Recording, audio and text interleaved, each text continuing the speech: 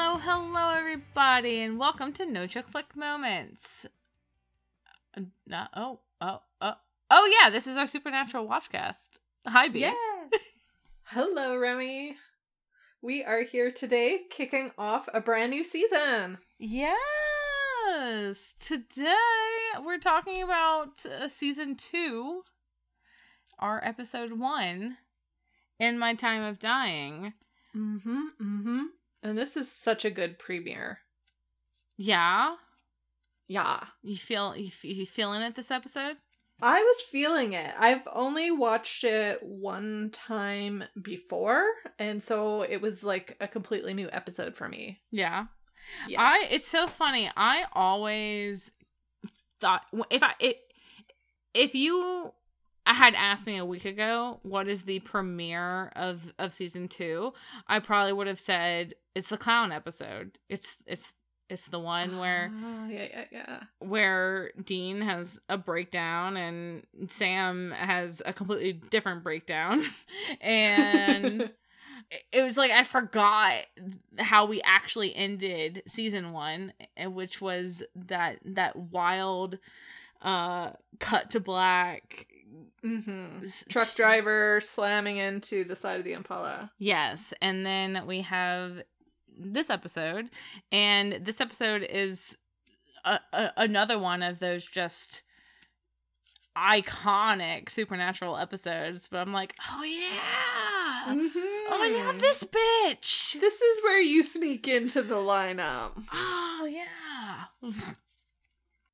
And then we get into it. Yes, all that to say that I definitely did enjoy watching this one too. And I am way excited to kick off a new season. Yeah. Yeah. Yeah. Yeah. Yeah. So, welcome to NCFM. We're talking about season 2, episode 1, In My Time of Dying. It was an episode that was written by Eric Kripke and directed by Kim Manners. Our big boys are here to play. Heavy hitters out the gate. And the original air date for this episode was September 28th, 2006. Okay. So a little later in the year than the year before. Yeah. But that's all right. Yeah, it's funny how hiatuses do that, right? It happens. It's like, who's to say why? It's like just a week ago it was February and now it's September. Wild. I know. Crazy. Okay. Do they keep doing paragraphs of synopses? No, they do not. I had a little giggle writing the synopsis because I was like, is this really the Supernatural Wiki synopsis? The official synopsis? Or is this like the Netflix synopsis that comes up in the little two sentence preview? This one is nice and short and sweet. The synopsis for this episode reads, Sam, Dean, and John were left for dead after the demon plowed a semi into the Impala. Now, one of the Winchesters hovers between life and death as the surviving family must face an old and powerful adversary. I mean, I guess it is an old adversary, but we only saw him for the first time last episode. He is an old adversary. This is. I was like, if we're going to age, yeah, for sure. But like time that we've known him, questionable. Yeah. Well, good on them though. Short and sweet and to the point.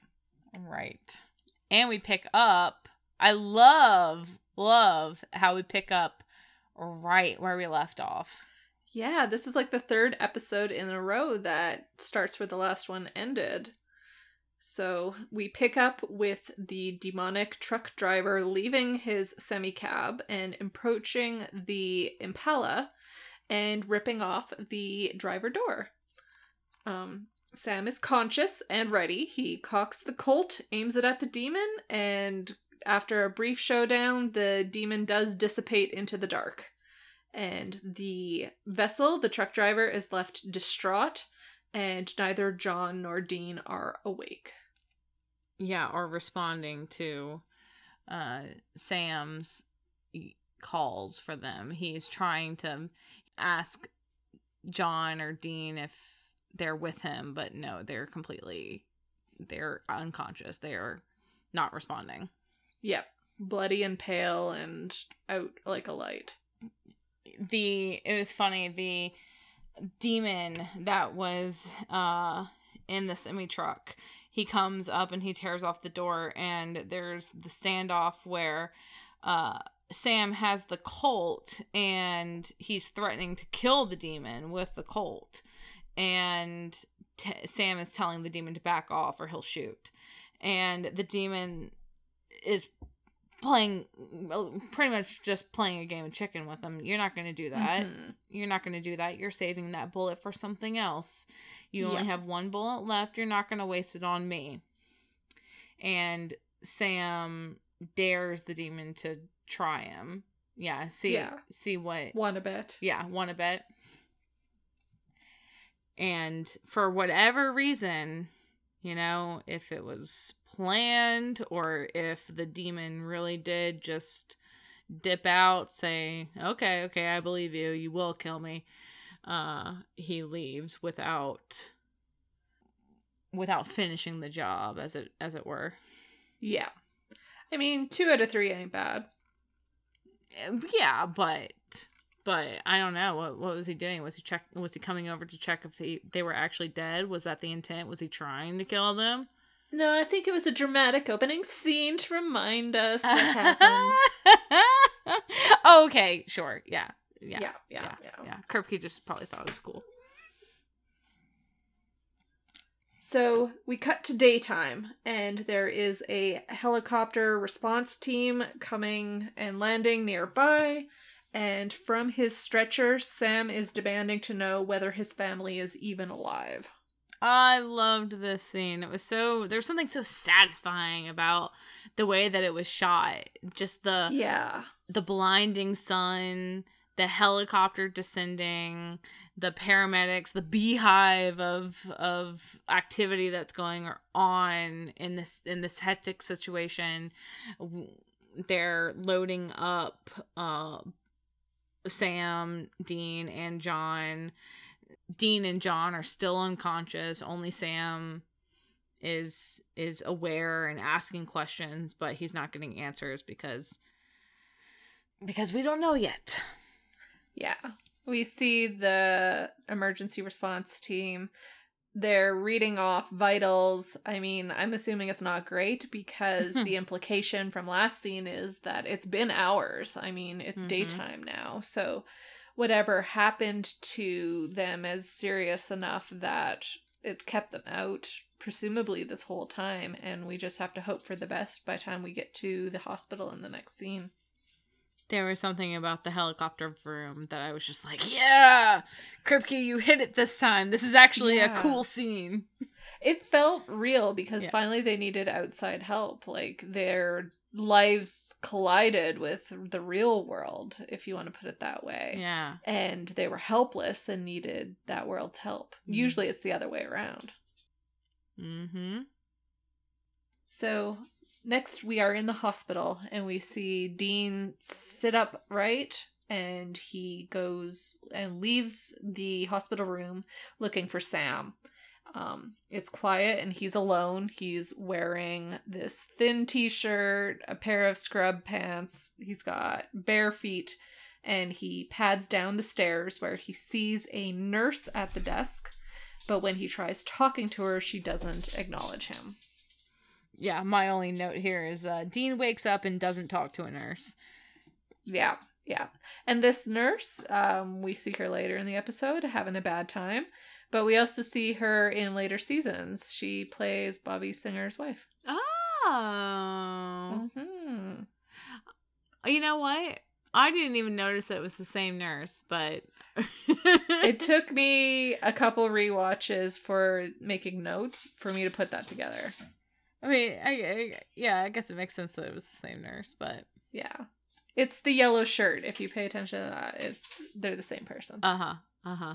Well, the one thing that I noticed, especially since you pointed it out to me, is that the way that they filmed this episode, it's all, this is at a time when they still have physical tapes in their camcorders. They are filming this on film. This is not digital, and they don't have the I don't know, like all the special effects that you would have today. So we have Dean, we have Jensen going through this episode as a ghost, as a spirit, and he is, physically in front of these people that are acting around him, and they have to act like he's not there, so they cannot respond no matter what he does, because he's a spirit in this situation. So I see Jensen here, and he's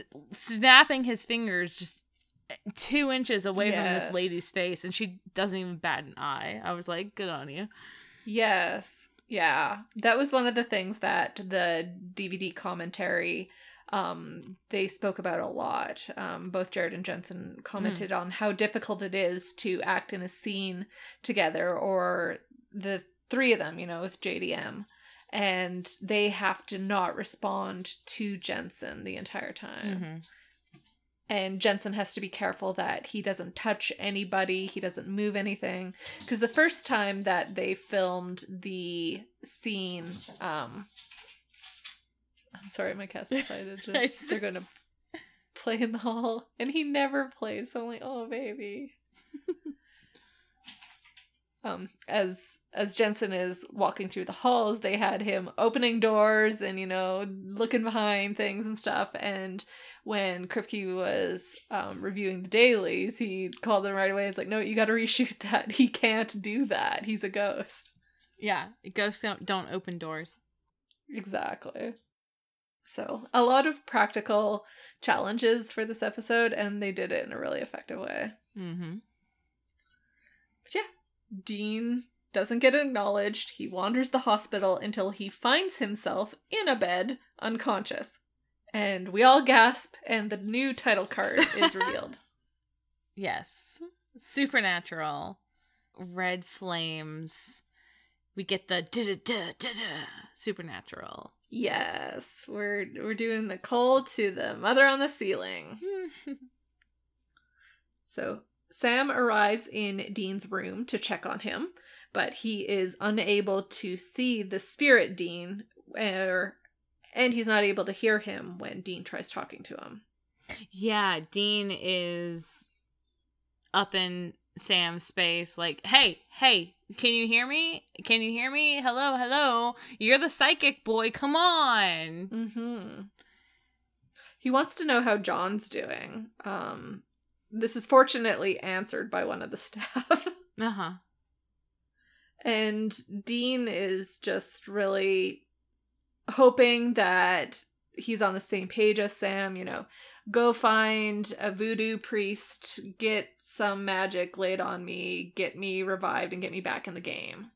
But based off of what this doctor is saying, he has sustained serious injuries, including blood loss, contusions to his liver and kidney, head trauma, and they are just hoping that Dean wakes up, but realistically the odds aren't great.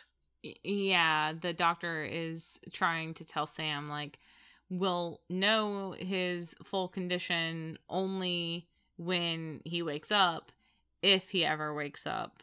Honestly, keep your expectations realistic. I'm surprised that he's even still holding on. Yeah. Again, that whole night out there, presumably waiting until the helicopters arrived, didn't do him any favors. Mm-hmm. And this was the scene was another great example of all three actors here playing the room and playing the situation, where Dean is pacing the room and he's like, screw you, Doc, I'm waking up. No. Mm-hmm. Hey, Sam, you tell him, come on. Just we have Jensen acting around these two people that can't react to Jensen acting around them. Yes. And yeah, Sam with his little puppy dog, teary-eyed. Yeah, he looks so pensive as he takes in this news. Yeah, he's just trying to figure out how bad it is, and it turns out it's pretty bad. Yeah. And we see right away that he wants to come up with a plan, because the next scene is him in John's hospital room, and John is giving his fake insurance card and getting the rundown on how Dean is doing.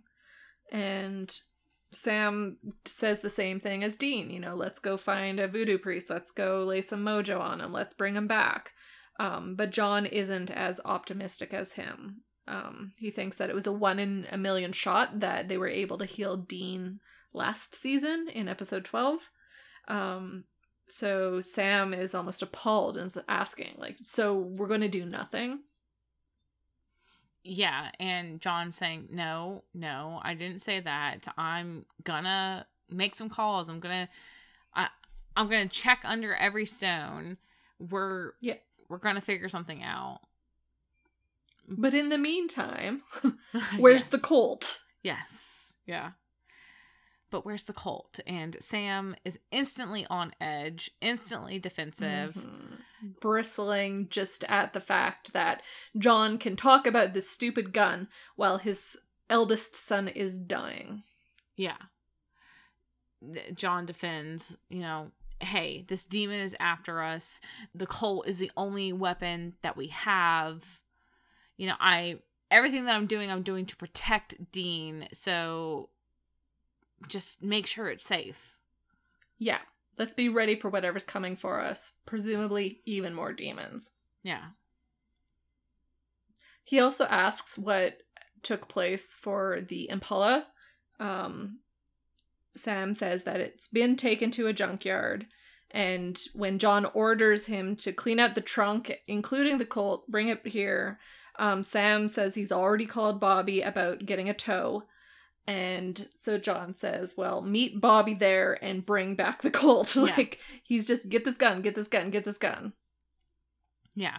And also ask Bobby to fetch me these supplies. It's a list of regents, I suppose. A list of things that John says will be protection against demons. It will ward off the demons. Things like acacia oil, and I don't remember what else was on the list, but yeah.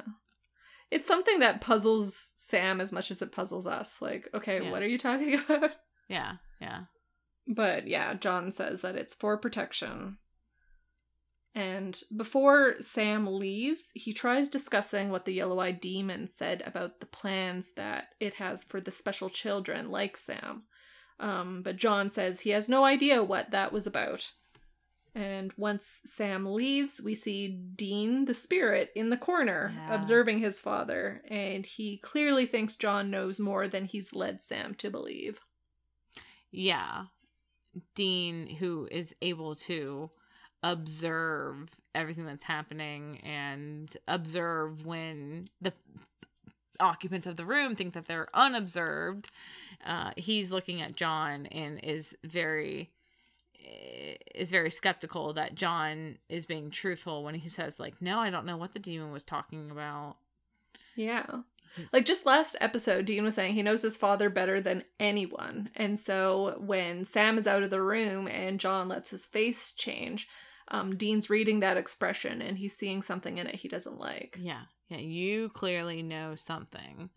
Yeah. And what we're talking about here is during the recap, we called back to the previous episode where when the yellow-eyed demon was in the cabin and possessing John, he was taunting Sam with, you know, Sam had asked why me? Why did you kill Jessica? Why did you kill my mom? And the demon said, because they got in the way. They got in the way of my plans for you and the other special children like you. Yes, exactly. So Sam's looking for answers there. Yeah. Our next scene, we have Sam and Bobby reviewing the totaled Impala. And Sam is saying that Dean is gonna be pissed. Yes! I love this. Because Sam's like, Sam is not even letting into his mind, or he's shielding himself from even the thought that Dean is not going to be okay. Because every other word out of his mouth is like, no, Dean would hate that, or Dean would never, or Dean's going to be pissed when he finds out about the Impala, because he's got to believe that Dean's going to be okay. It's the only thing holding him together right now. Yeah. Or maybe it just doesn't even enter his mind that they're going to see any other outcome, because as we're finding out, particularly in this episode, the Winchester motto seems to be there will always be a way.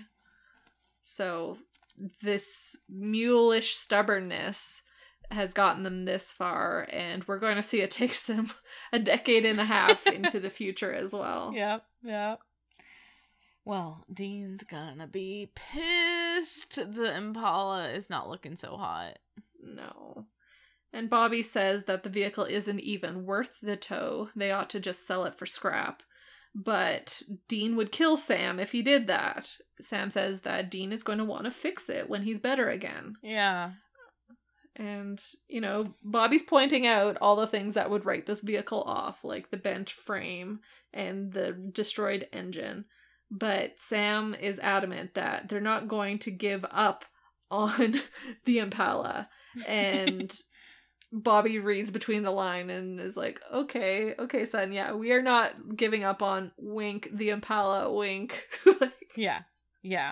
Even if there's just one working part, that's enough. We're not going to give up on, you know. Dean. I mean, baby. I mean, yeah. Family. Yeah. So, okay. Bobby's saying, you know, there's not even parts worth salvaging. And I'm like, you take that back, you son of a bitch.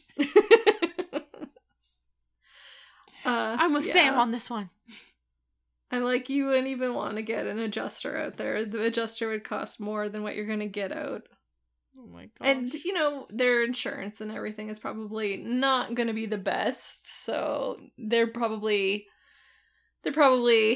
needing to do this own repair if they want to have this vehicle again. Sorry, that's the daughter of a body man coming out. Yeah, I mean, I'm looking at this thing and I'm like, Bobby's right. The frame is a pretzel. You ain't salvaging anything from that.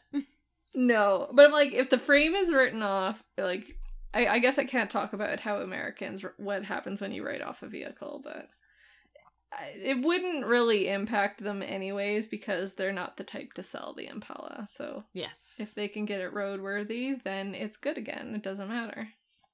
The Winchesters thrive off of impossible tasks, and this is just one more, but that's okay. They're gonna fight for it. Yeah. And one other, like, unspoken casualty of this scene, but we see Sam pulling his laptop out, and it looks just like this wafer paper. Like, it looks like layered crepe of metal. And then he's just like, well, that's that on that, I guess. Yeah, that one might actually not be worth saving.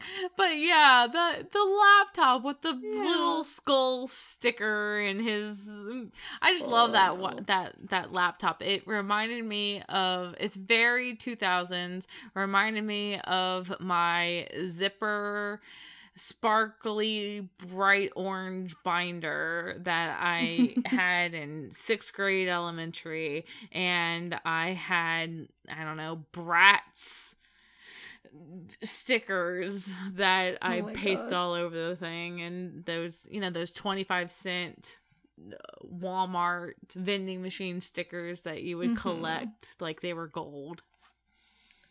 Yeah, like Sam went off to get his own identity at university, and he put some customization onto his laptop, and then it I mean, spoilers, the prop master drops the thing off of a building to make it look like that. Really? Is that what they did? I don't know the guy's name, but he like went up to Kim Manners and was like, I don't know how to wreck this thing. And Kim was like, well, just drop it off the roof of, you know, XYZ building. And so that's what he did. Oh my gosh, I love it. Yeah. Uh-huh. Roll over it with a car or drop it off a building. Yeah. Sam also gives John's shopping list to Bobby in this scene, and Bobby recognizes something about it. His face kind of tells on him, and he doesn't immediately cave when Sam questions about it, but we find out pretty soon that he reveals something Sam didn't expect. Yeah, Bobby's like, what's all this for? Sam says protection from the demon. And Bobby's like, protection. Yes, that's what this is. And Sam just hones right in on that. But we cut before we find out what happens. Yep. Back at the hospital at Dean's bedside, John is holding vigil while the spirit version of Dean is basically begging him for help. Oh, yeah. This is, yeah. It reminded me so much of Dean calling John from Lawrence, or Sam calling John in Faith, where Dean was facing death's door just a few months ago. And yeah, Sam was lucky to find that faith healer, even though it was not a true faith healer and there were consequences that they had to deal with. But Sam was lucky to have gotten that break. But Sam had called John to beg his dad, like, hey, I need help. Dean is dying. Your son is dying. Help us. And nothing. Be here. Help us do something. Nothing. And here, again, we see John at the hospital, and Dean's there, and he's been watching his father, sit there and do nothing. You know, John put up a good front with Sam, like, oh yeah, I'll make some calls, not a stone left unturned, we'll figure something out. And then Dean is sitting here, witness to John's seeming complete indifference. Yeah. And presumably hours of this, because the round trip for Sam is not going to be quick, especially if it was like a helicopter in and out. And anyways. Yeah. So the longer that this goes on, the more frustrated Dean seems to be getting. And then we see him finally at this breaking point. Yeah, he is accusing John here. Well, he's just calling John out, really. Do you not care at all? Come on, Dad, do something. I need you. And he's bringing in kind of all the chips that he's played in the past, you know? He's saying, I've done everything you have ever asked me. Everything. I've given everything I've ever had. And you're going to just sit there and you're going to watch me die? Like, what the hell kind of father are you? Yes. Talk about, I don't know what to call this. Talk about venting, letting it out. This therapeutic rant that he is now telling his dad all the things that we think that he wouldn't be free to say to him. I don't think that he would ever say these things to John if he knew that John could hear him. But now he gets to stand in front of John and let loose without the perceived consequence of John actually hearing all that Dean has to say. Yeah, the catharsis without the consequence, like you said. And I find this scene interesting to juxtapose to what we see as the final conversation between John and Dean in this episode. Because here, Dean is kind of laying out the resentments he has for the way that he was raised. And like he's saying, I gave up everything to look after this family.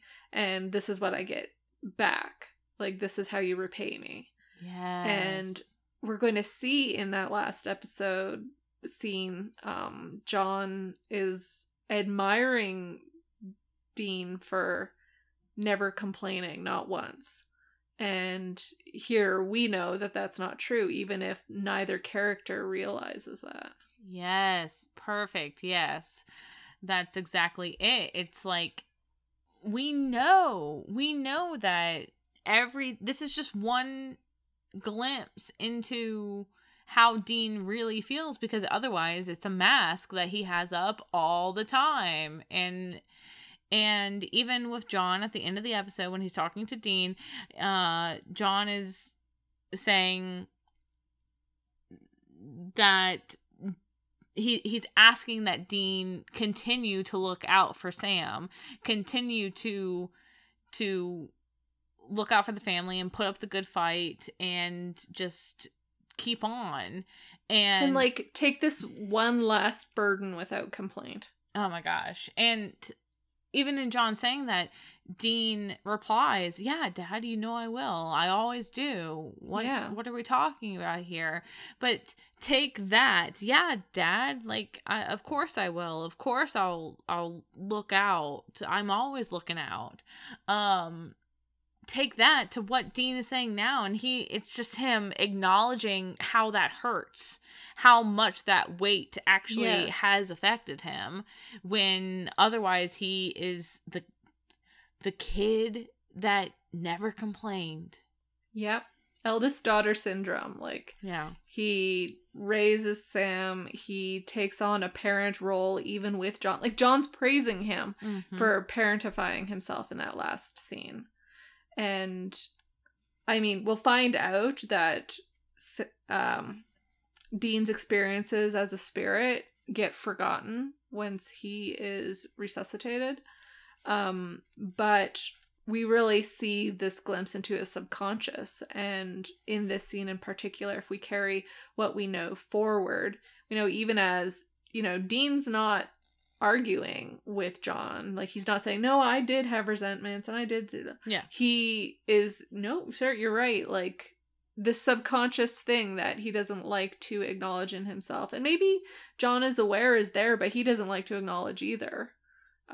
They're both speaking around this elephant in the room. Yeah. Yeah. But here in this moment, with Dean being able to let it out a bit, we see underneath all that. Yeah. Kind of this opportunity for growth that he doesn't allow himself to experience in his normal day-to-day, and then that he loses by the end of the episode. Yeah. And that he loses because he forgets it. That he forgets that he had to sit there and watch his father not lift a finger to help him. And Dean had to sit there and spiral into, God, he doesn't even care. Yeah. And like, as we're talking here, it's making me think of how it's like Dean wants to stay in the role that was given for him. Because if he knows that he can venture outside of it, then the question becomes, why didn't I do this sooner?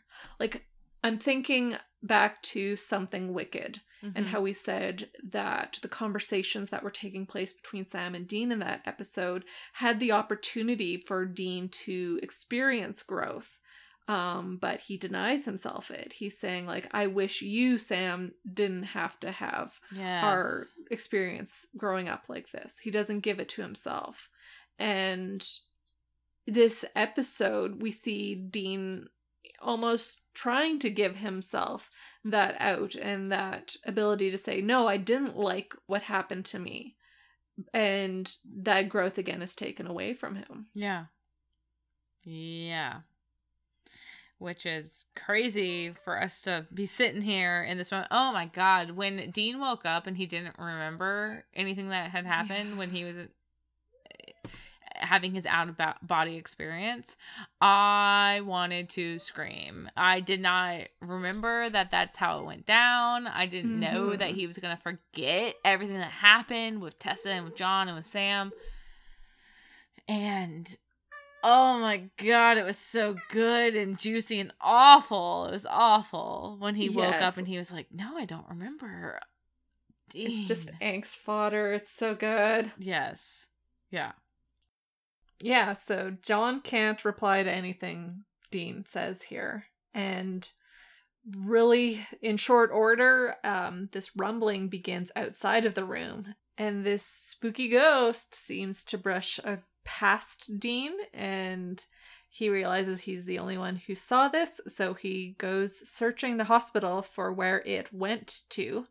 And he comes across the nurse from earlier, and this time she's choking on the floor. Was there blood? No, there was not blood. I was trying not to giggle at this woman's death, but I was just like, of all the people to die in a hospital, really? You're going to have this random nurse go into random, I don't know, anaphylactic shock and die in the copy room? And there, wasn't too much distance between her room and the nearest people that we saw out in the hallway. You'd think someone could hear the ruckus, but... This nurse is on the floor. She's thrashing. She can't breathe. She, I don't know, she's having some sort of episode.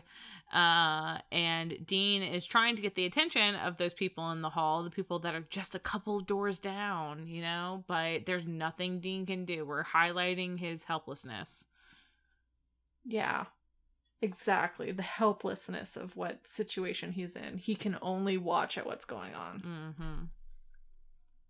So upon Sam's return, Dean tries talking to him about the thing in the hospital, because Dean, he's like, you need to bring me back so we can hunt this thing. But it's time for the John and Sam drama hour to begin. So we cut to them having their snitty moment together. Yeah. Dean, I don't think it matters if Dean is a spirit or not. I don't think he would have gotten through to them either way. No. I mean, it was very similar to what we saw in Dead Man's Blood, where Dean is yelling off screen and Sam and John just continue on their headstrong ways. Yeah. I don't know if we mentioned, or it was probably obvious, but the woman did die. So he has to sit there and watch the woman die. And we saw the spooky ghost. So now Dean thinks that the spooky ghost is in the hospital killing people, and he's trying to warn Sam, hey, come on, get your head out of your ass. There's a hunt here. Yeah. There's something killing people. Yes. So listen to me, but they can't. So here in John's room, John is commenting that Sam seems really quiet, and Sam jumps immediately into the accusations that John just wants to summon the demon to the hospital for some final macho showdown. Yes. Did you think that I wouldn't find out? This stuff that you wanted Bobby to get, it's not for protection against a demon. It's to draw a demon in. You want to summon the demon. You're going to bring him here for some, like you said, some macho showdown. And for what? Like, why are you putting us all in danger for this? Yeah, how is this the top of your priority list? Yeah. Like, John is saying that he has a plan, but Sam just accuses him of caring more about the demon than he does his dying son. Yes, Dean is dying and you have a plan. That's Sam's entire point. Mm-hmm. And John's trying to be like, it's for Dean. I'm doing this for Dean. And Sam just cannot see how that is true. All he sees is his dad's mission for revenge. Yes. He is accusing John of just having the blinders on. He cares about nothing but revenge. Sam cannot believe that this is John's priority right now. And John's coming right back at Sam to say, look, I thought this was your priority too.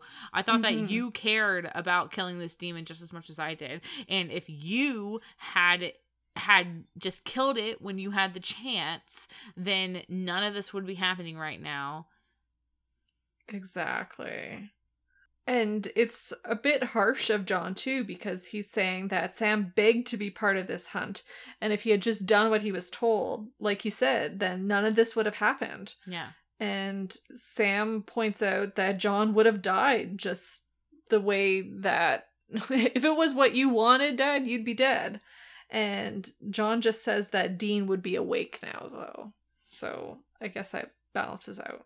Yeah, I don't know. I mean, it's just that back and forth where Sam is accusing John of having his priorities backwards. The only thing that he cares about is killing the demon when he should be thinking about Dean. John is saying, hey, I thought you cared about killing the demon too. Killed your mother, killed your girlfriend. You begged me to be part of this hunt. What happened to your priorities? And they're just cross-talking and no one's getting through to anyone. And Dean... also in the room, but unheard. Again, I don't think, like you said, just like with Dead Man's Blood, he could be shouting at the top of his lungs, and I don't think that John in a normal scenario, and I don't think that John and Sam would have heard him either way. Yeah, and here Dean is in a special scenario, and it's just compounded for him. Like, he's yelling for them both to shut up, for them both to stop, and knowing that they can't hear him, he seems to lash out in frustration. And when he flails his arm and swings it at this glass, miraculously he connects with it and it shatters on the ground. Yep. And he's so proud. Everyone in the room goes quiet. That got their attention because Dean full on Swayze'd that mother. Yeah, he tapped into his anger and oh, so good. And Spirit bitch slapped that glass of water right across the room. But the rumbling returns in this moment. And this time Dean shudders and flickers in and out of sight. And it seems like he is pulled back to where his body is. And we see John motion for Sam to go find out what is going on. There's this ruckus down the hall, coinciding with what happened to Dean. Yeah, and what is happening to Dean is that he is in cardiac arrest. He seems to be... his heart is giving out in this moment, which is... It seemed like the spirit of Dean himself was feeling that same pain in his chest, like something's wrong. And what's wrong is the doctors are all surrounding him, trying to restart his heart. And we're just sitting here. Oh no, is Dean dying here? Yeah. He's getting defibrillated. I didn't say that. He's getting defibrillated. He has no pulse, and Sam and Dean are both watching. But it's only Dean who sees the apparition floating above his body in the bed. Yes, the spooky ghost is here, and it's hovering over Dean's prone body. It looks to be reaching out to touch Dean, and Dean thinks that he knows what's going on here. He's yelling at the spirit to get away. Leave me alone. Get away. No. You're not taking me. You're not killing me here. You go away. You might have got the nurse, but you're not getting me. Yes. And Dean steps forward and actually grabs the spirit. Yes. He makes contact with it, but it ends up throwing him off and he gets tossed across the room. Yeah, but the spirit does flee. Yeah, the thing looks at him before it leaves.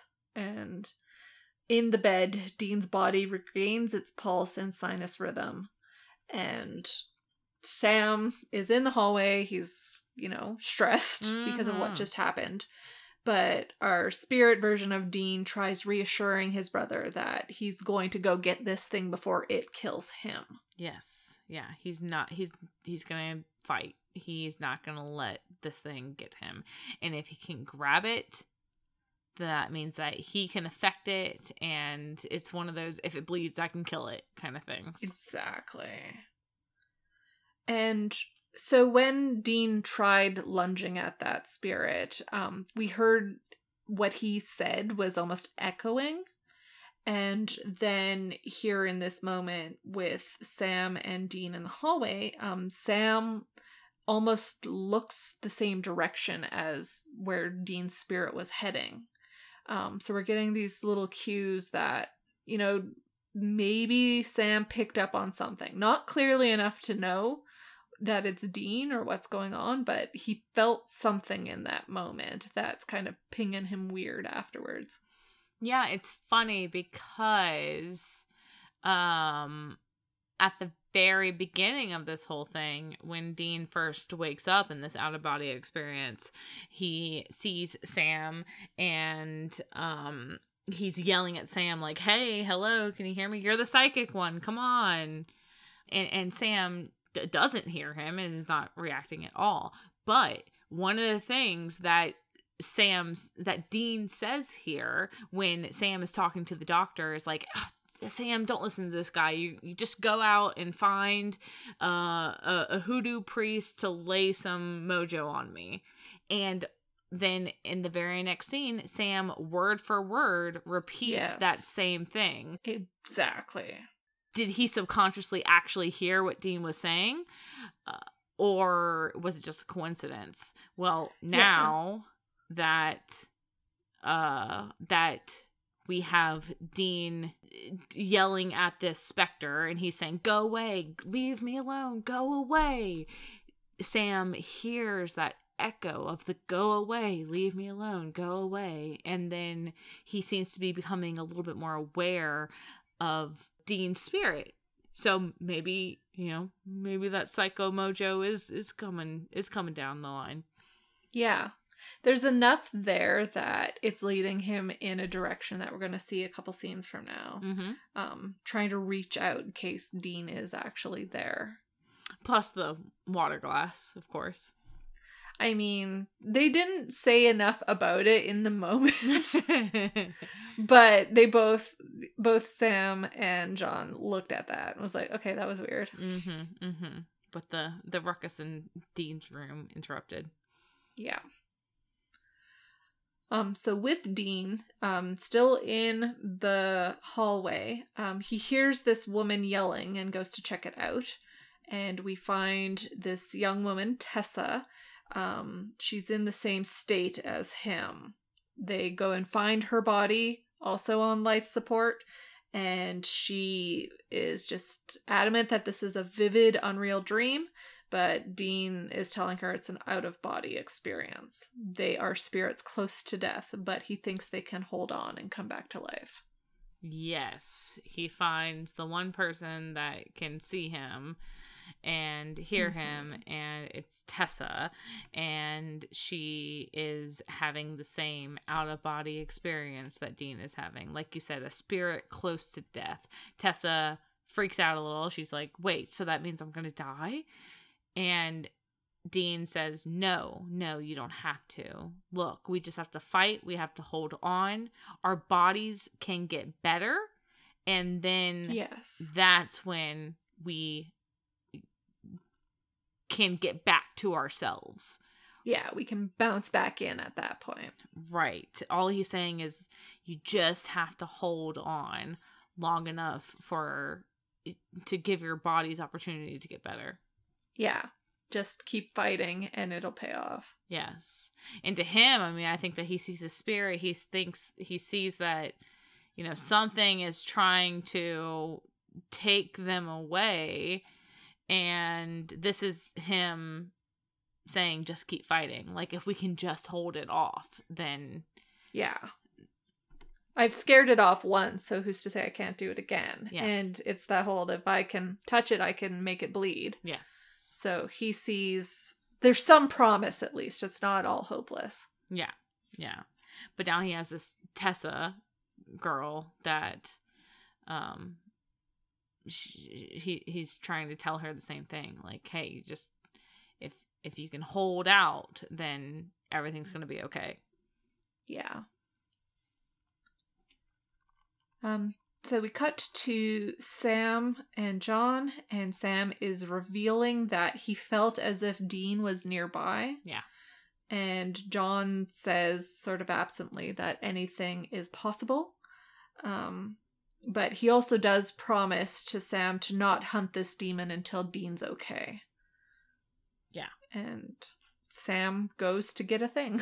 Yes. Yeah. He's just like, yeah, I just gotta go. I gotta go to a place and get a thing. BRB. Bingo.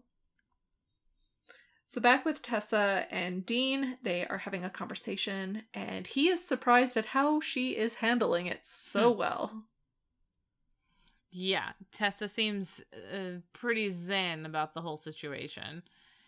You know, Yeah. Dean even says, you might be taking this better than me, and frankly, I know more than you. Yeah. About the weird. I live in the weird. Yeah, this is my day to day. But she's saying that, you know, it's fate, it's out of her hands. But Dean calls that bullshit and says that you always have a choice in what you do. Yeah. Tessa's trying to say, you know, whatever's gonna happen is gonna happen. It's fate. Nothing I can do about it. Dean says there's always something that you can do about it. You always have a choice. And you gotta choose to fight.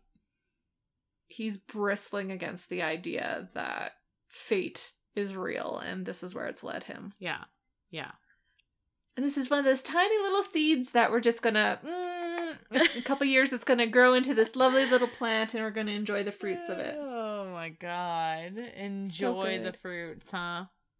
I mean, I do. Again, I'm like, everyone's sad and miserable, and I'm just sitting here eating popcorn. Yeah, that Winchester spirit, like you said, there's always a way. Where there's a will, there's a way, and fight, and we get to see over the next 15 years just how deep of a hole that digs them. Yes. Ugh, it's such a tragedy. God, and the finale is the biggest punchline. Don't think about it. I put my blinders on. I was thinking season 4, season 5. I'm like, that's as far as I'm going with this. Yep. Fair enough. Fair enough. But yeah, Dean is saying here there's always a choice. And I reject your idea that this is we just have to accept the fate that's coming for us. No. Exactly. A code blue goes off in room 237. Again, they love this number. Everybody loves this number in horror. Mm-hmm. They did it in Something Wicked as well. It was the room that the old crone was in that Dean got the spirit of Kripke possessing him. Wait, a code. Oh, room 207. 237. 237. Yeah. It's from The Shining. Everybody is like, we like that number as a subtle reference. Oh, I see. I thought you were saying that they called a 237. Called a code. No. 237. Sorry. Code blue in room 237. Gotcha. And Tessa tries calling him back, but Dean runs off and confirms that a kid is targeted by the spirit this time. And, there's nothing he can do. Even when the spirit is gone, this kid unfortunately passes away. Yeah, and the doctors and nurses around them seem to have expected this in some way. One of the nurses even says, well, at least she's not suffering anymore. Yeah. That's the sad moment for Dean because, you know, he just went on this spiel about how you can fight and you'll make it back. You'll get away even if this thing is after you. And yet here a victim, quote unquote, has been claimed in front of him. Yeah, or is this the aha realization moment that this isn't... I think that at first he's thinking that this is something... I don't think that he makes the connection that it's a reaper that's here naturally, that's reaping the souls at their time. At first he thinks that it's something that he can rage against, he can fight, he can make bleed, and it's something that is proactively, you know, killing people when really it's not. It's a reaper that is reaping the souls at their time. Yeah. With a natural order of things. Yeah. I think that he hasn't consciously put that together yet, but this is something that is a snag in his theory. What happened to this kid isn't fitting exactly with the picture he was building in his mind. Yeah. So back in Dean's room, Sam tries talking to him aloud and is asking Dean not to make fun of him for going out and buying a spirit talking board, aka a Ouija board. So Sam goes to Toys R Us and buys a Hasbro Ouija board and... Couldn't be Hasbro. That's copyrighted. You have to make up your brand new spirit talking board. Yes, it can't be called the Ouija board. It's a mystical spirit talking board. Yes.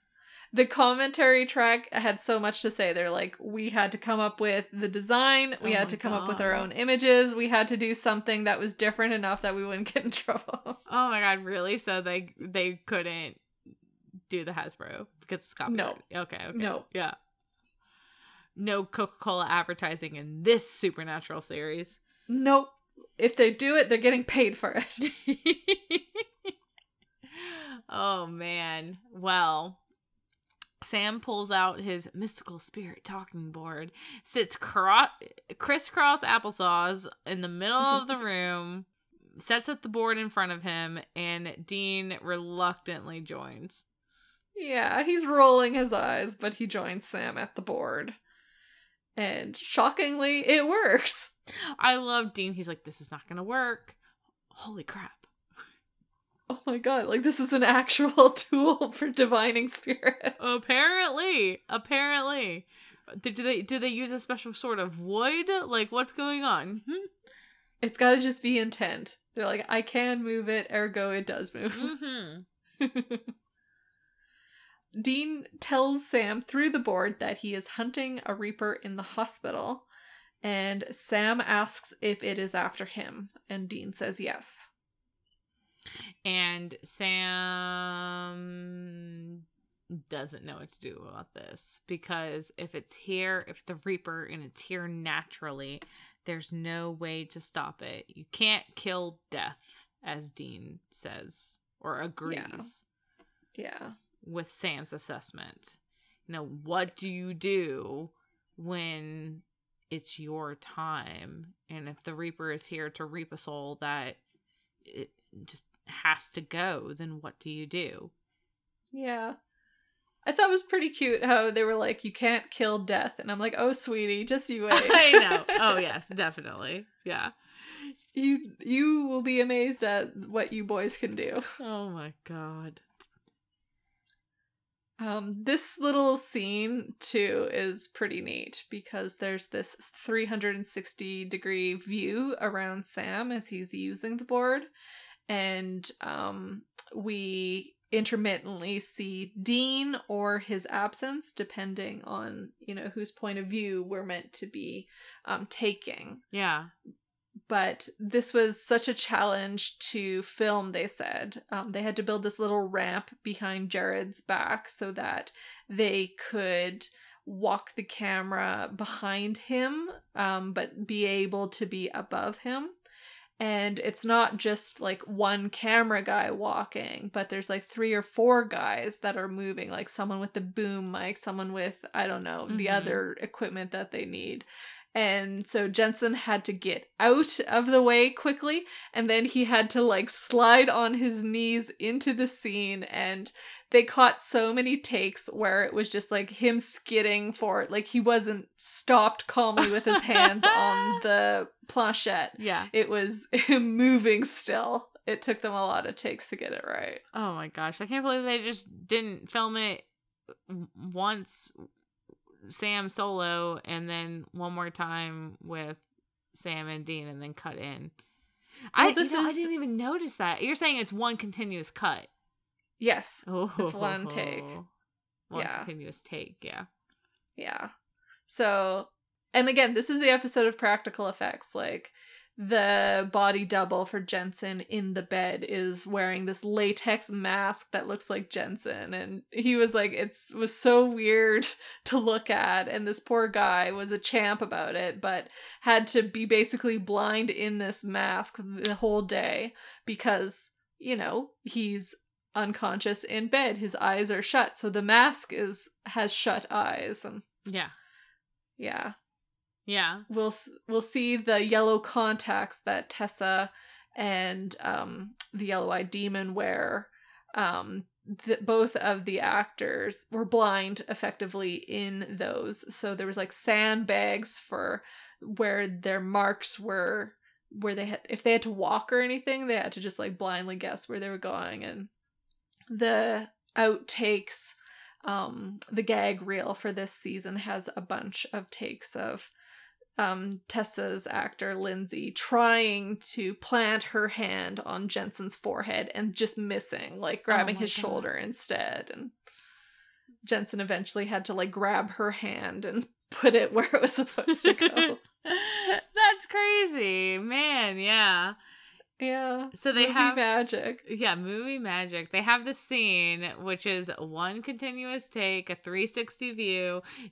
Dean is rolling in and out of the frame.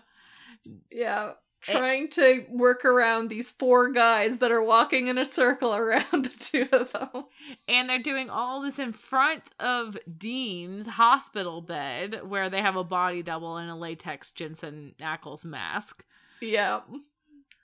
And the camera angle onto the spirit board isn't the same angle that Jared sees. So Jared is like trying to guess where he has to move the planchette so that it correctly has the magnifier above the correct letter. He's like, I hope to God this is right, because otherwise we're doing another take. Oh, yeah. Yeah, I gotcha. Oh my gosh. Yeah. So they had a lot of things to say about how challenging this episode was to film. Well, they it's so funny. It's like one, I kind of want to be like, hey, that's cool, good job. But then 2, it's like, did you have to make it that difficult, or did you just make it hard for yourself because it was the Kim cool? Manners. Kim Manners has taste. He knows how to make things look good. Oh my gosh. I mean, make it more difficult, sure, but it's an effective episode. Like we said before we were filming, like not much happens in this episode. And yet it is memorable. It's a banger of a premiere. Like, yeah, it's a really good episode. And a lot of it has to do with the level of the performances and then the cinematography that we're getting from the episode. Yep. All right. Yes, I will unironically praise the cinematography, even though they made it more difficult for themselves. Yeah. I mean, kudos on them for caring, I guess. Practical effects. Yes. It's a bygone era, but we love it. So this scene wraps up with Sam insisting that their dad will know what they can do.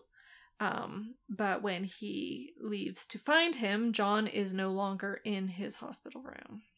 Yes.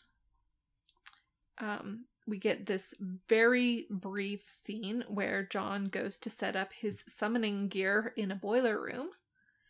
And then we are back with Sam, who has found John's journal, and he is reading it in Dean's room. Yeah, Sam comes in, has John's journal, says, Dad is not in his room, but let's see what we can find. And Sam goes to read the pages in the journal regarding Reapers, and Dean goes to join him, but takes a sec to say, Thanks for not giving up on me, Sammy. Yeah. Because unlike somebody... Yeah. Holding a silent vigil while his phone is just sitting idle in his pocket. Sam is being proactive. And they're on the same page. And that, I think, is nice for Dean to experience with Sam. Yeah. As Sam is reading, Dean has kind of a light bulb moment, looking over that couple pages on the Reapers. And Dean realizes Tessa is not who she seems. Yeah. Son of a bitch. bitch. And then he storms away. Yeah, he goes to find Tessa. She's no longer in her, hospital gown. She is sitting on a bed in shadows, and she looks like she has been waiting for him to come find him. Yeah. Yeah. And Dean lays it out for her. He knows that Reapers can alter human perception. They can influence what they want other people to see. And Dean is calling Tessa out for not toying with him. Yeah, for toying with him and not being who she says she was. She was just putting on a show. Yes. And there's nothing Dean likes less than feeling powerless. Yeah. Tessa points out that he attacked her when she was in her true form. So this was needed to make him talk to her. Well, Tessa, how is anyone going to talk to you in any situation if that's how you show up? Right? It's like, I'm showing up, I look like a tattered pile of muslin cloth. I'm floating and I'm putting my hand into people's chests, and it's like, oh yes, I want to have a conversation with that one right there. Yeah. She didn't seem to be wanting to talk. No. She seemed it is funny though, because if you actually do think about it that way, if she is the Reaper and she shows up and she is just reaping these souls, how many people don't put up a fight? Here we have Dean raging against it, and maybe Tessa doesn't have a conversation with everyone that she reaps. Maybe she just takes them and they're ready to go and they go peacefully. But here we have Dean standing and seeing that it's his time to go, and he is denying it and pushing the Reaper away, and no, don't take me. No, you can't take me. So this is a situation where Tessa does have to have a gentler touch. Yeah, she has to break out her toolbox and be like, okay, what particular tool can I use in this situation? How do I make him actually understand? Because he doesn't seem to be understanding. Yeah, this is a stubborn boy. Mm-hmm. Yeah, and she tells him that it is time to go, that Dean is living on borrowed time. But he doesn't seem willing to accept that. No. We return to John in that boiler room. He is chanting, he bleeds into a bowl, and it all is seemingly for naught. It looks like the demon doesn't show.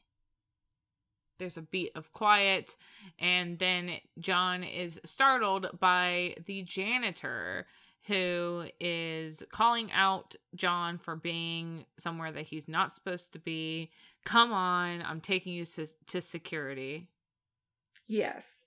Telling him that he has to get out of this room. Yes. But John pulls the Colt on this guy, and he's like, come on, you don't think that you could fool me that easily, do you? Like, you don't think I'm stupid, do I? And the yellow-eyed demon grins and is like, you don't really want me to answer that, do you? I love him to pieces. I love him so much. Actor. He's so great. He's so good. Frederick Lane. I every single time that I see the early seasons of Supernatural, and every single time that I see this actor as Azazel, the yellow-eyed demon, I tell myself, girl, you gotta go look up this actor. You gotta see everything that he's ever done, because he just kills it. He slays. Right. And we were talking last week about Dexter Newblood, and he has a small part in it as well. Ooh. I was just like, oh, this is fun. This is a treat. Like, it's not even that big of a role, but I'm like, yay. Yeah. He does such a good job. We see him go from just this person, the janitor, who's telling the guy to get out of the boiler room because he's not supposed to be there, to Azazel, to the yellow-eyed demon. Mm-hmm. His face, his voice, his stance transforms, and he is Azazel. And when he gives that little line that, "Ooh, how stupid do you think I am? Do you really want me to answer that? Johnny boy." Yes. I love him. Just standing ovation. I love him. He's so good. And like, initially they were just planning him for this episode. They were going to have the yellow-eyed demon hop into a different body for later episodes. But they liked him so much that they asked him to come back and keep playing the character. Oh, I'm so glad they did, because I mean, I know that it's fun to have this demon, that can hop from vessel to vessel, have someone play him new every time, but study and adopt the new mannerisms. And we do fun things with that, with later, with other demon characters like Ruby and Meg and, I don't know. Ruby and Meg, I suppose. I'm like, there's times where we don't have fun with it, though, like Lucifer in season 12. Yeah, true. But I am so glad that they decided to bring him back and keep him as Azazel, because he does such a good job. Yeah, I agree. I always think, and I always think that it's a good thought, to have these entities that change vessels, like the Empty, We saw the Empty in a lot of different actors and a lot of different roles. But it always seems like a good idea, but I don't think that it's ever really, I don't think that it ever really lands how you want it to. If you have this one character that's skipping from actor to actor, it never executes well, I think. You just want that familiarity. You want to attach to an actor, and you want to see, I don't know. It's hard to I'm with you. Connect with this nebulous idea of a character that you don't get to see with any sort of consistency. It's always a different person. Yeah, like part of it is you have a character, but the other part is you have an actor. Mm-hmm. And not every actor brings the same thing to the same character. They're all going to have their own unique nuances and stuff like that. Mm-hmm. And so you end up being like, oh, I like what that one did. Oh, not so much with that. Like it takes you out a bit rather than just appreciating the character. You're like, oh, I like this one, but it's a different character with this actor. Yeah. That's why I think it worked with Ruby and Meg, because we had long-term exposure to their actors before they switched. Yeah. Vessels or whatever. Yeah. And there was a bit of a time gap between Nikki Acox and then Rachel Miner. Right. You have your Meg 1 and your Meg 2, or your Ruby 1 and your Ruby 2. But it doesn't work with, like, The Empty or season 11 Lucifer, because when you have your Lucifer 1, 2, 3, 4, and 5 all within a 6-episode span, it doesn't work. Yeah. Tangents. Anyways, I like this actor a lot. Yeah. And we forgot to mention, but he does have 2 demonic lackeys. Yes. Lankies. Flackies. My sentence is lackeys. 2 lackeys flank John. And I was like, why did I set myself up for failure that way? I gotcha. Yeah. Yellow-eyed demon calls John reckless and points out that he only has 1 shot left in the Colt to protect him. So did you really think you could trap me, John? Except John actually wants to make a deal. Yeah. No, I don't want to trap you. I want to make a deal. And it's like, ooh, intrigue. We go back to Sam, and he is talking to Dean's body. Basically saying how he doesn't know yet what to do to save him, but he's going to keep trying. And he has this really heartfelt moment too, where he's saying, you can't leave me alone with Dad. We'll kill each other. You know that.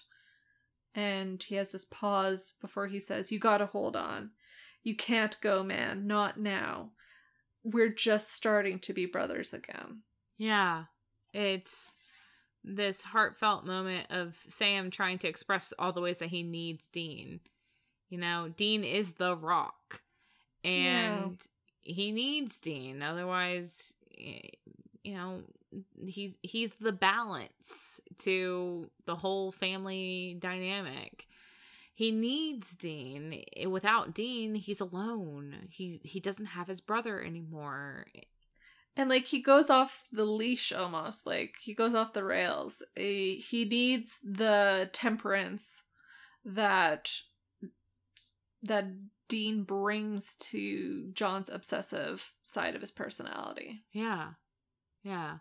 And the, you know, we've only just started to be brothers again. We feel that as the audience. We feel that because we have now watched them grow into this relationship and grow into each other over the season 1. And, you know, they were estranged, and now that I don't know, there was just something about that line, like we've just started to be brothers again. Like, I really felt that from Sam, and on my own, like, yeah, you know, I don't want this to be over yet either.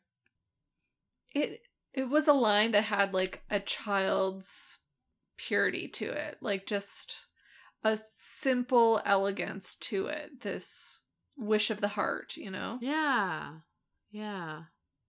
That's the line that got me to think, like, yeah, like I said, Sam trying in different ways to express how he needs Dean, and the we were just starting to be brothers again was Sam saying, I need you. Without you, I'm alone.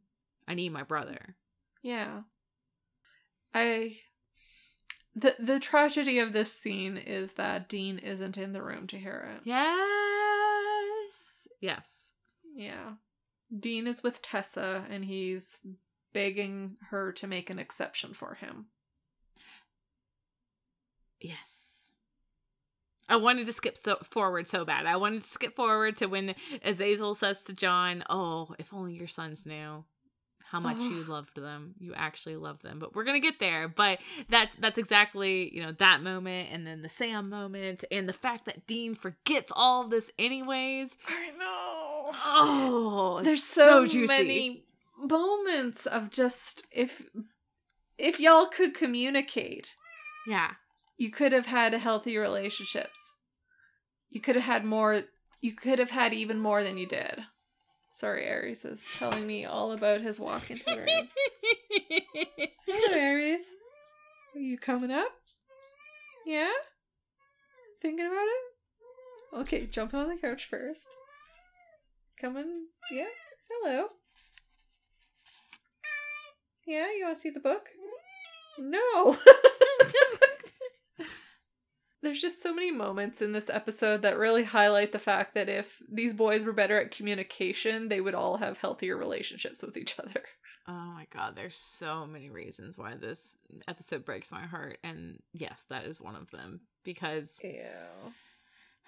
we've been kind of sticking with the how should I say, in talking about the episode so far and what Sam is seeing from John and what Dean is seeing from John so far up to this point, we've been kind of sticking to just that narrow lens of what we know in the moment, which is that, as far as we can tell, John is not trying. He doesn't care. Maybe his only care, his only priority is summoning the demon and finishing this revenge plot. Yes. But now we see that there's a bigger plan. I want to make a deal, and he wants to deal for Dean's life. So he does care. But the boys don't know it. Couldn't know it. I mean, he couldn't say it. Like, he couldn't say, "No, I have a plan. I am going to sacrifice myself for Dean. Like Yeah. he can't say any of those things. And so he's kind of in this little box that unfortunately paints himself in a really negative light. And Yeah. it's not to say that he hasn't done his fair share of fuckery to earn that negative light, but yeah, this episode is giving us a lot of dramatic irony where we, the audience, know more than the characters and just feel the train coming for them and wish we could cry out like Dean and warn them of what's to come. Yes. Yes, yes, and yes.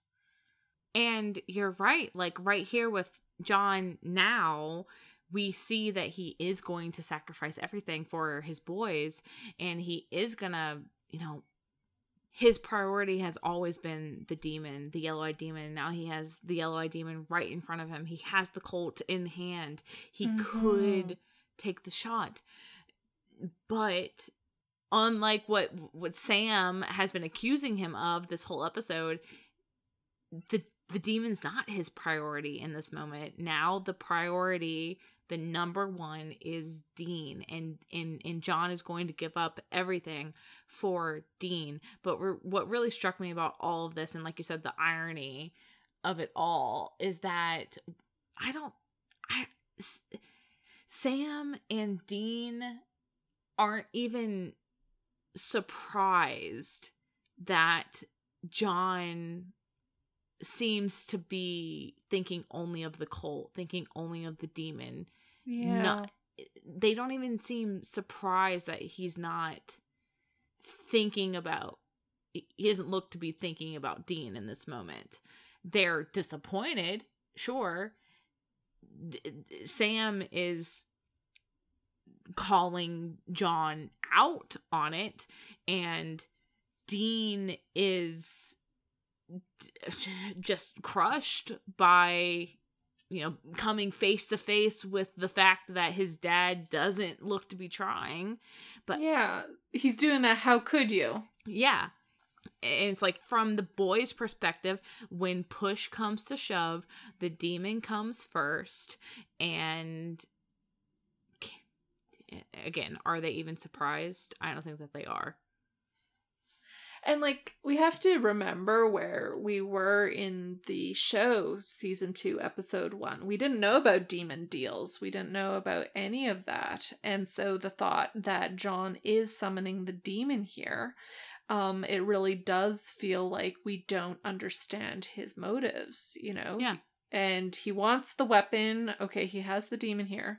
But we find out to our surprise that he's choosing to, lay down his sword because his son is dying. Yeah. And that's the great irony of it all, because the boys will never know.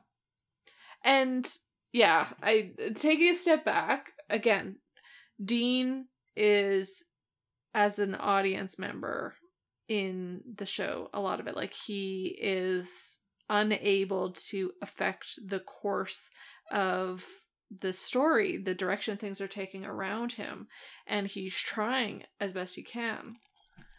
And then as an audience, we don't know necessarily where things are going until it's too late, and we almost fall into the same place that Sam and Dean are, where we are making an assumption about John's behavior, and then the narrative reveals that assumption to be false. Yeah. Like, there's all these great layers between the characters and then we, the audience, that are resonating with each other, that, again, for an episode that not a lot happens in, except for a couple key moments, there is so much to it that really makes the episode sing. Yeah. They pulled off those twists and turns well, in a way that it's kind of hard for TV to do. Yeah. You don't think, when you first watch the episode, when it starts up and you're on minute 20, you don't think John's going to die by the end of it. He's going to voluntarily give up his life to save his son. Yeah. You think what Sam and Dean think is that John still on track to just prioritize the mission. Yep. We got ahead of ourselves, Remy. We did a little bit, but it's so juicy. It's so juicy. Look at that little steak. It's sitting on the plate in front of you, and you're just like, oh yeah, you know, I'm just gonna smell it. It'll be fine. That's all we're jumping ahead of ourselves. No. Okay, so Dean is asking Tessa to make an exception of him. Yes. He's saying his family's in danger. They need him. But Tessa says that the fight is over for him. All soldiers feel the same way, you know, but the battle goes on. And there's nothing Dean can do. He's had an honorable death. But Dean really doesn't think so. He thinks his family is going to die while he rots in this place. Gosh. All these conversations that are happening, you know, so much of this episode is very, very, very well written. This conversation included. Mm-hmm. This conversation between Dean and Tessa. I also it really reveals like so much about the characters. Yes. I was gonna say I also really like the conversation between John and Azazel, and everything is just really well written. But definitely the most deep and layered and philosophical conversation of them all is the one that's happening right here with Dean and Tessa, and it's impactful. Yeah, there's a huge mythology reveal here for Dean, where Tessa's explaining that she can't force him to come, but if he stays, then he's going to be disembodied, and as time goes on, he's going to become a violent spirit. You know, you can't give up, you can't move on, you're stuck, and you're about to become one of those ghosts that you have spent all your time fighting. Yes, and we just see the horror come across Dean's face here. Yeah. As he's realizing what Tessa is telling him. Because, you know, at first Tessa is trying to say, you know, you're not the first soldier that I've plucked from the field, and I know that you don't want to go and you feel like the fight can't go on without you, but it will. And she's trying to tell him it's okay, but Dean is still denying it. You know, there's no such thing as an honorable death. I can't go. And this is where Tessa says, well, you're right. You were right, actually. Like you said, there's always a choice, and I can't make you go. But, the big but, this is this is what will happen to you if you stay. And it's just the antithesis of everything Dean would want to be. So it's a really difficult choice for him then, because he doesn't want to leave his family. But if he doesn't leave his family, he's going to become a thing his family would need to hunt. Yes. Ooh, chills. Love it. So good. Now we have John and the yellow-eyed demon in their deal-making situation. I know. Azazel is taunting John. It's very unseemly, you know, to make deals with the devil. John just doesn't care, though. He's offering up the Colt and the final bullet in exchange for saving Dean's life. And this is where Azazel says that line that you love so much, where he's calling John sentimental, but too bad his boys don't know how much he loves them. I know. The boys will never know that he, you know, they've gone this whole episode, and to a certain extent, their whole lives being second to the mission. And now here's John that's going to give up everything. We had Sam talking to Dean's body, but Dean himself wasn't there to hear it, and he wouldn't even have remembered it if he was there to hear it. Sam being vulnerable to Dean and telling Dean that Sam needs him, and Sam doesn't want Dean to go when all of season 1, that's all that Dean has been saying to Sam.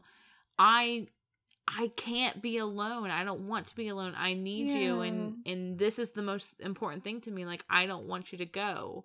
And now Sam's saying the same thing to Dean, is everything that Dean has wanted, and he's not even there to hear it. Yeah. And just like Azazel is saying here, you know, too bad your boys don't know. Yeah. Because you can't fucking communicate. Yeah. Macho men don't tell their children they love them. Oh my God. They scare their children when they say they're proud of them. Oh my God. Woof. John is still trying to cut through the bullshit.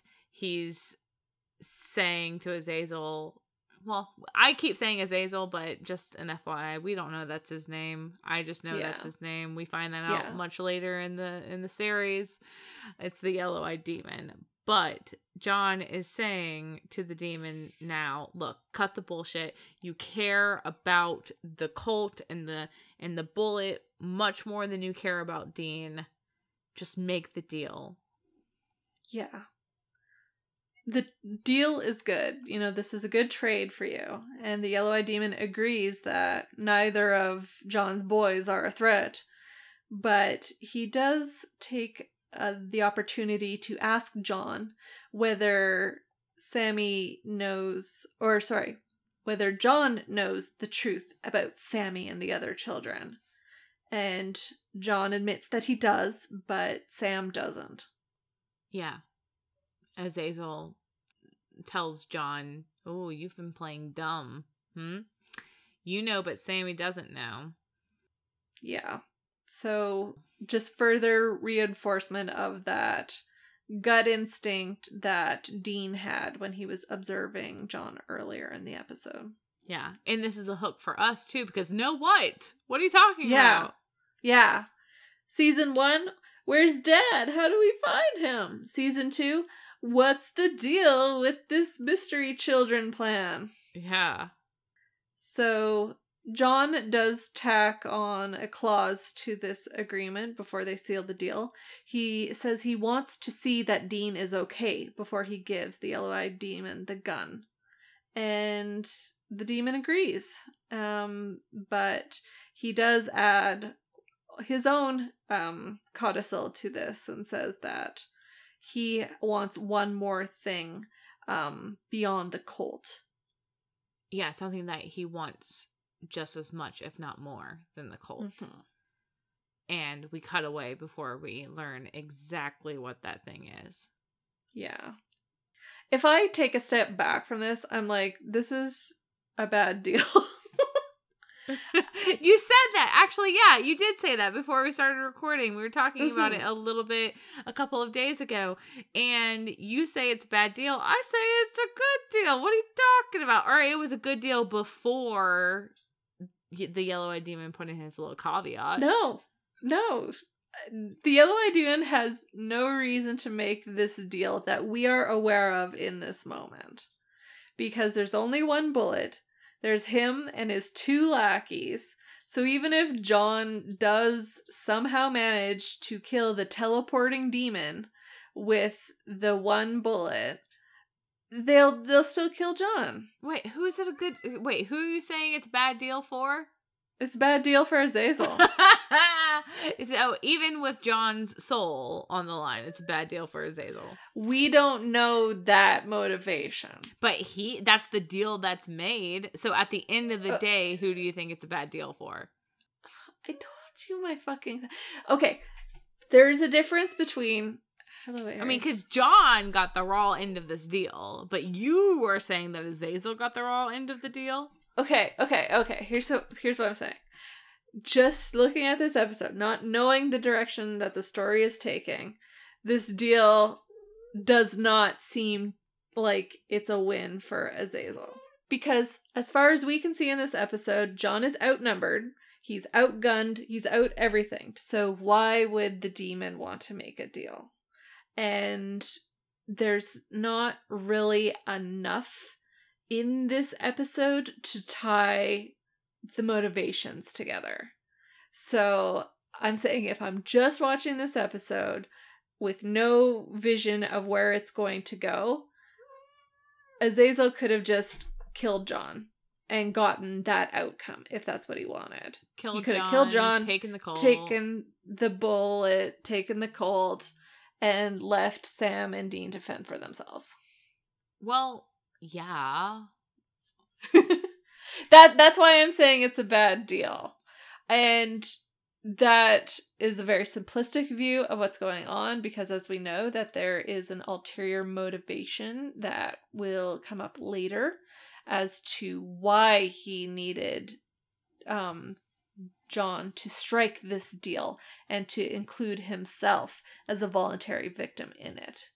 But until we know that reason, I'm like, the logic in itself, I guess what I'm saying is there's not two layers to this deal. The deal doesn't make sense until it does. No, I think that even not knowing the wider implications of John offering his life for this deal, for Dean's, I liked it because it was, I don't know, because a deal with the devil, right?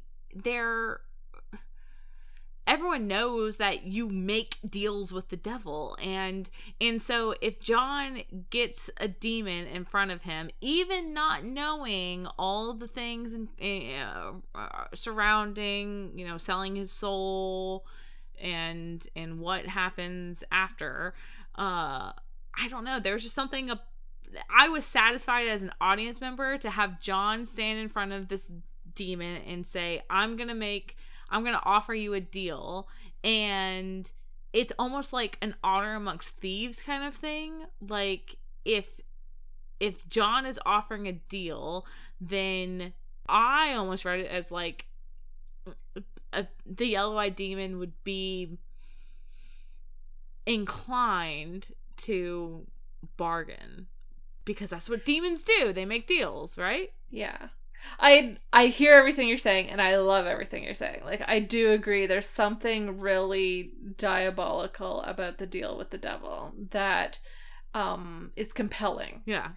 And, like, as we're talking, I'm thinking of an alternative scenario. I'm not saying it would make sense for the show, but just as alternate, that adds a bit more compellingness, at least as far as I'm concerned. Let's say that John summons Azazel, takes the shot, uses that last bullet on the Colt. Maybe not necessarily with the belief that he will be successful, but like that's his bargaining chip and it's gone.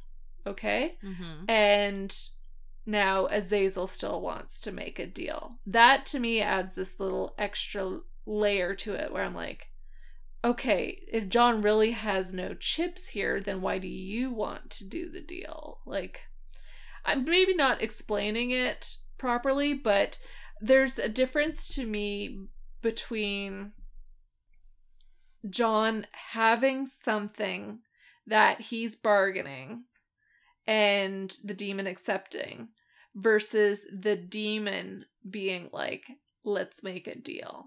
There's a level of, what's the word that I'm looking for?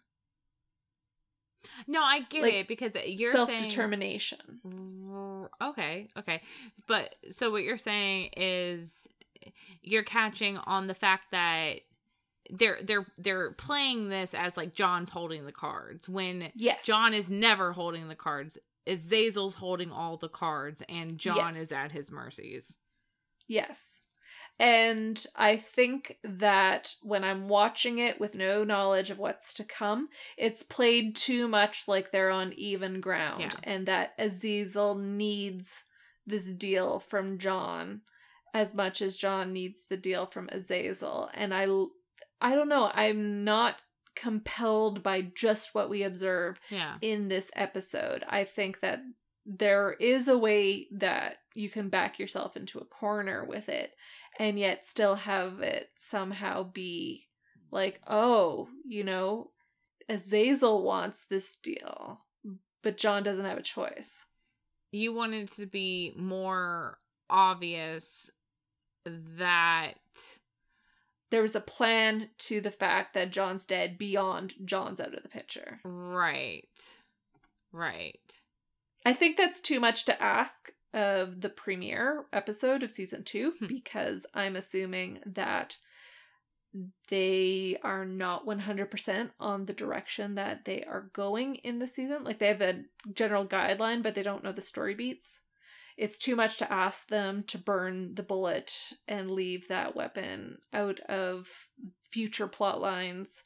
They need that one bullet still out there. But there's just a little bit about this deal where I'm like, I'm not buying the reasons that we are being given, and I'm not seeing a twist that tells me why I should buy it.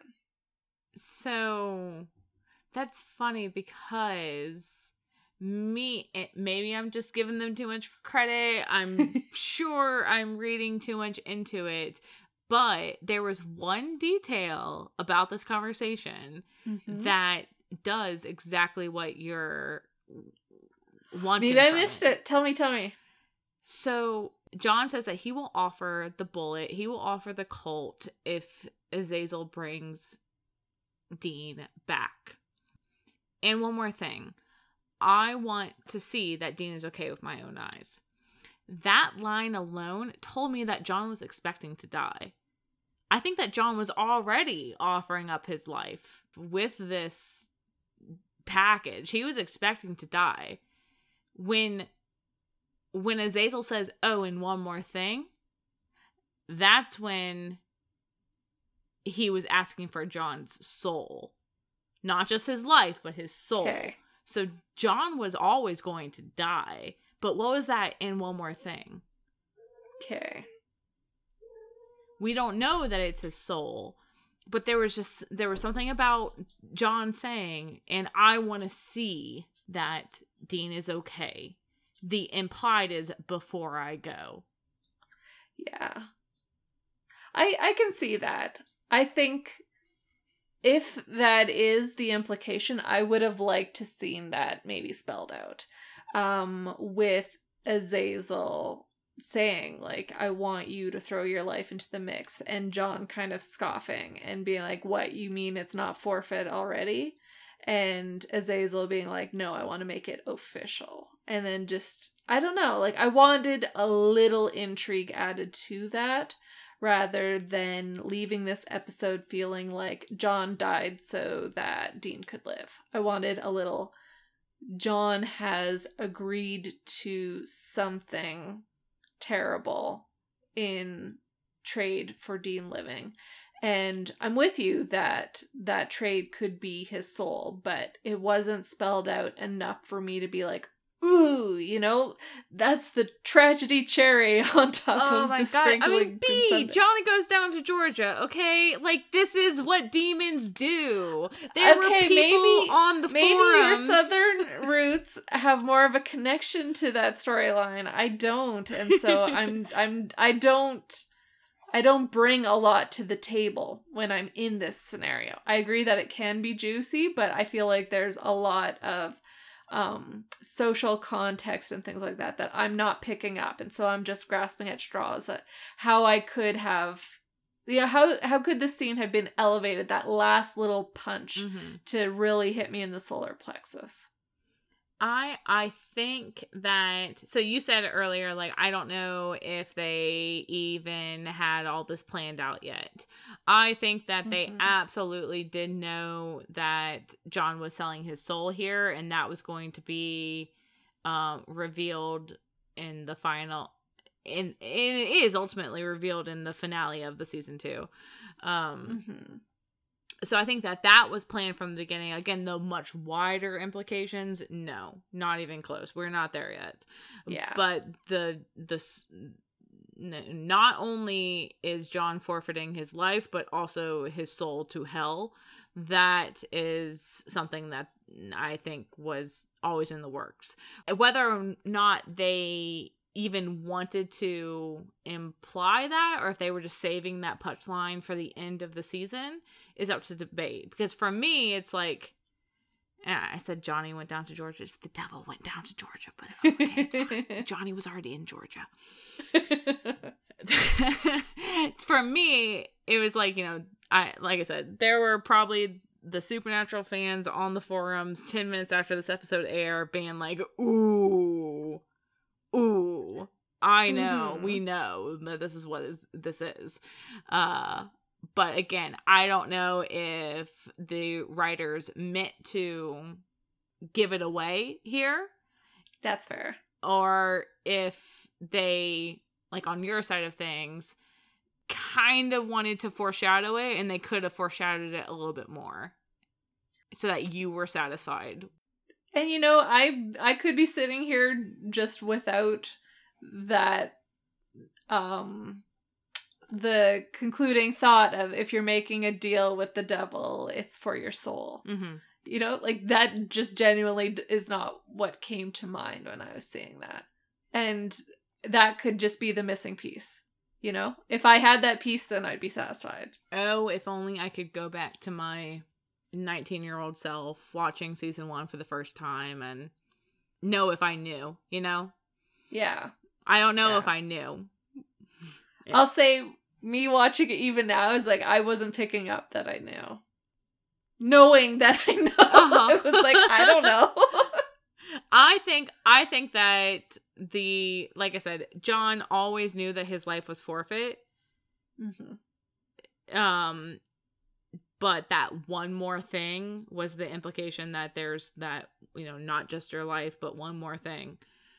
And 2, just the deal with the devil, that has certain inherent implications. Yeah. Yeah. I like that. Thank you, Remy. Thank you for giving me that, because that gives me the little morsel that I need to chew on to really digest that scene. So good. I think that John got the raw end of the deal, but that was the point. I do agree with you that we should have had them on more uneven footing.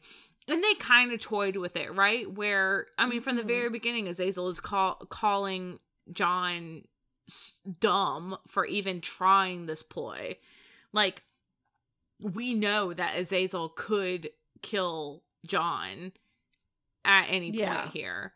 And I think that we should have given it a little bit more like, okay, no, Azazel is really just humoring him in this. Yeah. And then be like, oh, John, I will give you what you want, but I want your soul. Mm-hmm. Like that could be a punch, I'm just like, how could we punch with this scene? Mm-hmm. Mm-hmm. Mm-hmm. Yeah. But they can't make Jeffrey Dean Morgan look unmacho. He must be the machoist. And yet the commentary was like, this man can't keep alive on daytime television. Like, he dies, spoilers, in the other show that's airing around this time. If you don't know, you don't know. And then he dies in this one. They're like, this is just what he does. He lays in hospital beds and he dies.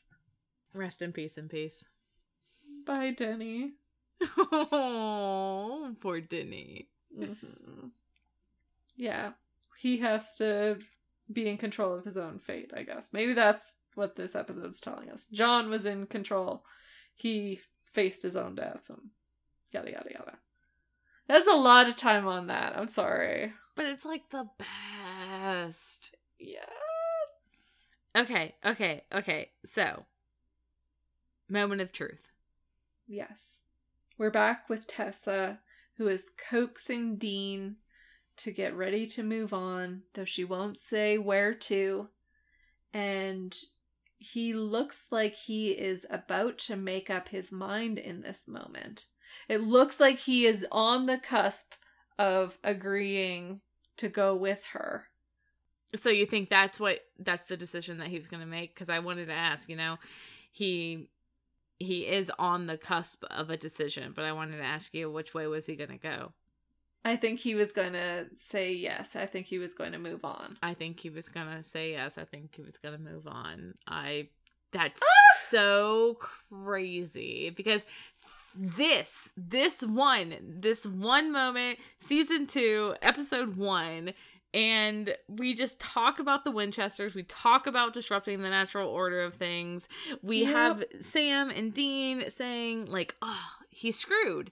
He's screwed. There's nothing you can do. You can't kill death. Yes. If it's a natural Reaper, then it's going to be what it's going to be. And then you have the Reaper telling Dean, you know, que sera, sera. And Dean was all machismo when he thought it was just Tessa. But now that he knows it's a Reaper and he knows what fate is coming from, he's like off-put by it. He's wrong-footed, and I think it makes a vulnerable moment for him where he is willing to follow the natural order. Yeah, because Dean is, this whole episode, rage against the dying of that light. Yeah. But then when it comes down to it, he still has the choice. Dean has said, you always have a choice. And Tessa says, yeah, you do. You could stay, and you could fester, and you can become the thing that you hunt. You and your family hunt. Or you can come with me and leave the pain behind and move on, and you know, what will be, will be. He's trying to say, you know, I gotta protect my brother. I gotta protect my family. And Tessa is telling him that can't be your job anymore. So that's your choice, you know? And what are you gonna do? And in this moment, Dean is going to go. And this is the beginning of everything. I absolutely... Yes. It's just so crazy knowing that this moment is the first time that they... anything for the Winchesters, right? And it's just... oh my god, this is the moment that kicks off everything. And this is what happens when you do disrupt the natural order of things. And yes. Yeah. Yeah, there was a Kripke quote that I read from the companion book to you earlier this week. And he says that it's this episode, or it was that scene with the yellow-eyed demon in particular, that was a turning point for the show's mythology. And the quote says, "From the moment that John made his decision to sacrifice his life for Dean, that was the first major transgression the Winchester family had in terms of disobeying the natural order of things. There's a big epic thematic of the show, which is you don't play God and you don't mess with the natural order, because only bad things can result. The Winchester family put themselves on a very dangerous path." And this was commentary written in 2006, B. Yeah. They don't even know. They don't even know. And like, Kripke's only going to be on for 5 seasons, and then look where they go. Look what happens. Yeah, this is it. This is the first time. This is the first moment where we just diverge. And like you said, it's a huge thematic turning point in the mythology of the show, and it's so good. It's the start of the avalanche, you know, it's the start of the snowball. It's what kicks off all of these deals with the devil that are to come, and how they keep digging themselves deeper and deeper into a shithole, like you said. Mm-hmm. It starts here, and it's realizing that, you know, we can play with the natural order, we can bend things as we need to, and in constantly bending those things, it's like they're breaking the world around them. Yeah. And you don't even realize it in this moment. It's going to be a long time before we can look back and be like, wow, this really was the pivotal moment. And like you said, the start of the avalanche, the butterfly's wings that turned into the typhoon. It's and like crazy. Remy, Dean was ready to go with the natural order of things. I'm convinced he was ready. I know. And his dad puts him on this path of destroying the natural order. Yeah. It opens all the wrong doors. All the wrong opportunities. Yes. Yep. Ugh. Here's where 15 seasons come from. Oh my god. You know what I never even considered? Like, this is John's final legacy. This is talking about opening doors. This is the domino that John flicks over. Yeah. Supernatural. Season 2. Season 2. Oh, it's great. It's great.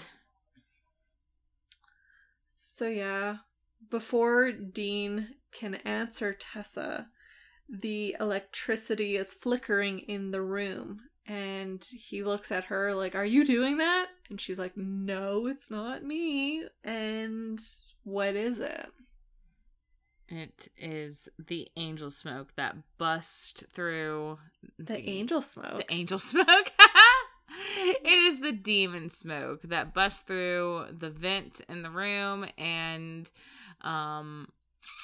takes over Tessa's vessel. Do I want to call it that? Takes over Tessa, I feel. Yeah. Because the Yellow-Eyed Demon said, "I can't bring Dean back, but I know who can." And so it briefly possesses this Reaper. Ooh. And turns on Dean and is like, "It's your lucky day," and slams Dean's spirit back into his body. Oh, I like that. So, yeah, Azazel says, "I can't, but I know someone who can. It's not a problem." So he was saying that it's not a problem for him he's powerful enough to possess a Reaper itself and utilize its powers to the demon's own gain. That's crazy. That's cool. Yeah. And like that I think, I mean, not to hammer this dead horse, but I think that's why I didn't ping on Azazel trading for John's soul, because I'm like, it seemed to have been established in this episode that Azazel can't bring people back from the dead. Like, he can't mess with the direction that people's souls go in, but he can possess a Reaper who can do that. And it's later in this season that we really hash out how demon deals work and how Crossroads demons can trade for souls. So it just felt unusual to me that Azazel doesn't have that ability. Well, doesn't have the ability to... He's saying that he doesn't have the ability to bring Dean back, but when we're talking about... I don't know of any demon deal that's, like, resurrected someone who was dead, so I don't know if that was ever a ability of... You know, we've seen people make demon deals. Oh, what the fuck am I talking about? Yeah. So they do it for Sam. Sam was straight up dead. Yeah. Okay. Yeah. I was like, well, we do demon deals to, like, I don't know, cure cancer, and do demon deals to make a lot of money. But I don't know about resurrecting dead people. I'm like, oh, duh. I was like, Remy, Dean's not dead yet. I know, whatever. Nothing that I said is correct or right or true. So fuck me, I guess. No. I really like what you brought, though, because, yeah, like, that I guess, I'm like, if we had talked about this scene before we talked about the last one, that would help explain why I'm so stuck. I don't know why you're stuck. Yeah, go ahead. Yeah, no, it was because it seems like Azazel needed to possess a Reaper in order to revive Dean. Uh-huh. And by his own admittance needed to do that. But then when we establish demon deals later this season, you know, it's kind of a genie wish almost. Right. Well, you were...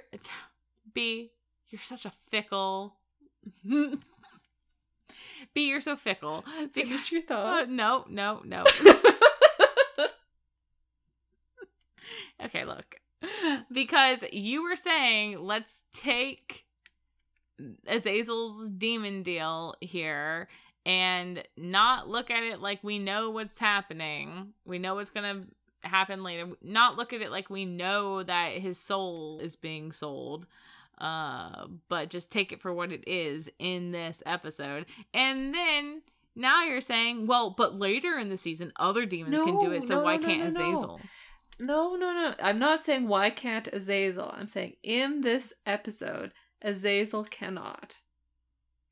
So to me, that helps explain why the question of the souls and all of that never came to mind when he was dealing with John. I'm saying that in this episode, the mythology behind demon deals is not solidified. But the devil went and down I'm to only Georgia mentioning so. later this season as a comparison of when they do solidify. Demons take souls, though. We didn't establish that in this episode. Yeah. As far as I'm concerned. Yeah. Okay, now that horse is dead. Is it really? I had to just be sure. I'm sorry. Thank you for humoring me. You got it good, B. Okay. So now in his bed, choking on intubation, Dean is alive. He is conscious. And Sam is there calling for medical help. Yes. And we return a little later. The doctors are just shocked that Dean has made a full recovery. And they even say some kind of angel is watching over you. Yeah. But now that they're alone, Sam and Dean are left to puzzle over what happened, since, like we mentioned, Dean doesn't remember his time as a spirit. Oh my god. Yeah, Dean is talking with Sam. Wait, and so you say a Reaper was after me? God, how did I shake it? No idea. You really don't remember? I was yelling, screaming, thrashing, crying into my fist. Yeah. Everything. I cannot believe that Dean lost all of that. All that growth. Oh my god. It's so painful. But it also, like, helps retroactively with something wicked in that, where he is, like we said, just seems to be stubbornly refusing the attempt to growth. And then here we see the narrative telling us that that growth is not for him. Like, he doesn't get to keep it. Yeah. Yeah, it's we the audience get it, but I know, but it's such a gut wrench because not only is Dean missing the growth and all the knowledge that he gained from talking with Tessa, and Dean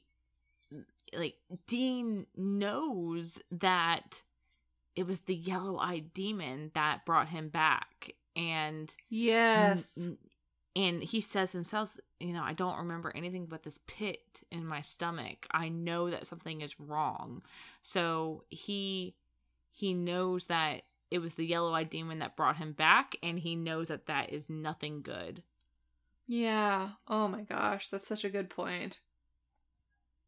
And him saying, like, that feeling in his gut is all that's left, and he feels like something's wrong. And then the next thing we see is John knocking and entering the room and asking after Dean. Like, again, subconsciously we're being told to tie these things together. And yeah, so how are you doing, Dean? And Dean's like, well, I'm alive and that's what matters. And Sam immediately starts trying to pick a fight with John, asking where he was, and John just is evasive in his answering. Well, I liked this too, because honestly, Sam, he needs to find one iota of chill, because with Dead Man's Blood, with Shadow, I mean, these two guys really cannot be in a room together for more than 10 seconds without somebody picking a fight. And it's usually Sam, because Sam is doing what he always does and just setting his jaw and going at John just to pick a fight, because nothing that John does can be is acceptable in Sam's eyes. He's always gonna find something that Sam disagrees with in whatever John does or says. I mean, as you're saying that, I'm thinking of, you know, how we've previously done meta around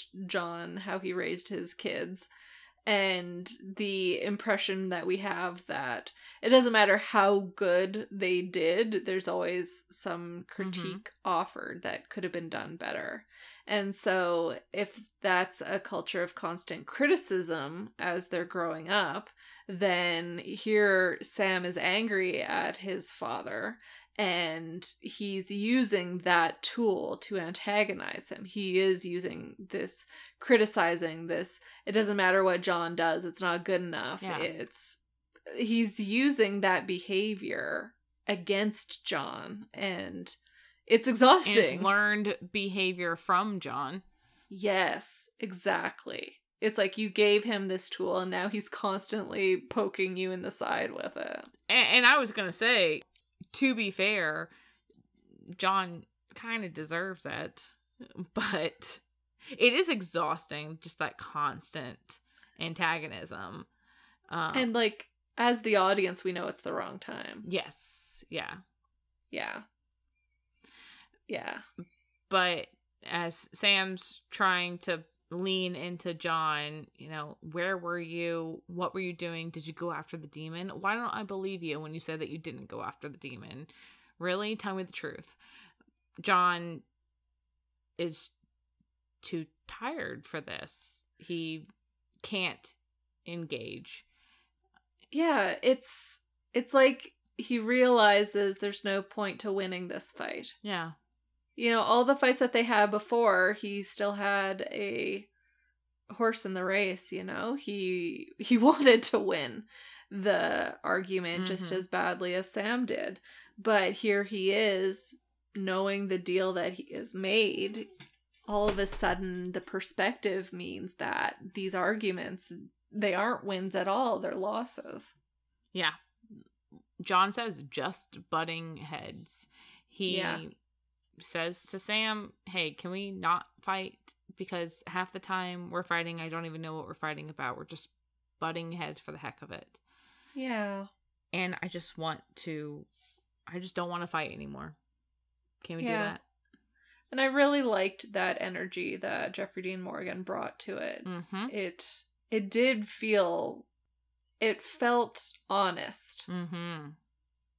And you could feel how it was different than how John must have responded before. Yeah. Because we see the way that just even him admitting that he's fucked up, but he's done his best, seems to worry his sons. Like, Sam is worried that John's not okay just by saying that. Yeah. Yeah. Dad, are you okay? Yeah. It's really good. JDM is knocking it out of the park in this scene. I agree. Even the commentary, Jensen was like, he said that he was getting tears in his eyes and was like getting ready to cry. And he was like, and this is just coverage. Like, this isn't even me. They're not filming me and my reaction yet. Uh-huh. Oh my gosh. John asks Sam basically to leave the room, you know, go get me a cup of coffee. And Sam does. And now that they are alone, John reminisces with Dean about how, as a kid, he would comfort John after some really tough cases. Yeah. When Dean was a kid, John would come home from a hunt, and after the things that he'd see, he'd just be wrecked over it. And it was Dean that would put a hand on John's shoulder, and Dean would be the one to tell John, it's gonna be okay. Don't worry, Dad. It's gonna be okay. And John apologizes that Dean ever had to do that. He says, Dean, I'm sorry. You shouldn't have had to say that to me. I should have been the one saying that to you. I put too much on your shoulders. I made you grow up too fast. You have always been the one to look out for this family. You took everything that I put on you and you did it, and you didn't complain. And this is John acknowledging basically what Dean himself said early in the episode. I gave everything for this family. I gave everything to you. And you can't even lift a finger for me. What kind of father are you? Here, John is saying, I was no kind of father. I wasn't the father that I wanted to be. Yeah. And, like, realizing, subconsciously or not, that he has irrevocably changed the way that Dean grew up. Like, he molded his son to be this person that took care of them both without complaint. Mm-hmm. And he knows his time is limited, and so he wants Dean to know how proud he is of him. Gosh, and John says, I'm just so proud of you. And Dean has to ask John if this is really him saying these things.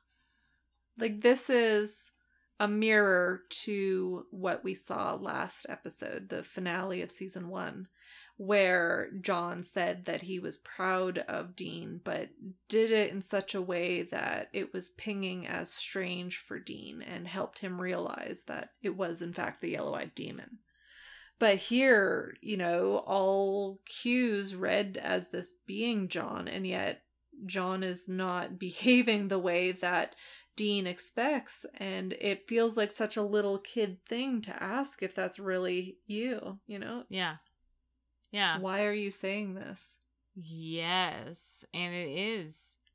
We see that Dean is getting scared because John is laying all this out and Dean doesn't know why, and it is out of character, and it does sound really heavy for this moment.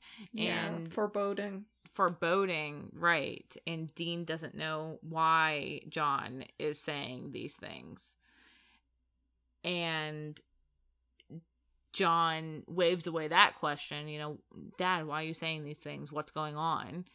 And John tells Dean just to look out for Sam. You know, keep holding on. Just look out for Sam. Yeah. And Dean says, well, yeah, of course. Like, I always do. Dad, you know I will. What's going on? You're scaring me. He says, you're scaring me. What's going on? Yes. And, yeah, John tells him, don't be scared. But he comes in close to Dean and whispers something in his ear. Mm-hmm. And Dean seems taken aback by whatever he was told. And John, teary-eyed, finally leaves the room. And we see him walk down the hall, go back to an empty room, maybe the room that he himself was in previously. Yeah. But he enters an empty hospital room, takes out the Colt, and lays it on the table. And we cut then to Sam walking down the hallway. He's got that cup of coffee for his dad. Mm-hmm. And as he is passing by that empty room, John is unconscious on the floor. Yeah. We don't know what state he is in, but he is on the floor, unmoving. And Sam drops the cup of coffee and it splashes on the floor. And we see him grab his dad's body and start calling for help. And the last scene that we are given is the hospital staff trying to revive John. They're not able to. And Sam and Dean watch as their father's time of death is called. Yeah, and these last couple of scenes are also directed like super well. The transitions are, oh my god. The scene with Sam discovering his dad's body, the fact that we have that tense moment where the doctors are trying to revive John, but it's to no avail. And the very last thing we see in this episode is the cut to black, and on the black screen, the doctor declares the time of death. 10:41 a.m. Yeah. And that was a reference, I think, to 1410? No, 1401. It's some Bible passage that they're referring to. I saw that. I don't remember what the passage says. I'm sorry. That was useless. I think if you go into IMDb trivia, they have it mentioned for this episode. 1401. Mm-hmm. And yeah, the bit where the coffee cup drops, that they said on the commentary was a really unique take as well, because you'll notice that the coffee cup actually lands on its end and it stays upright. Yeah.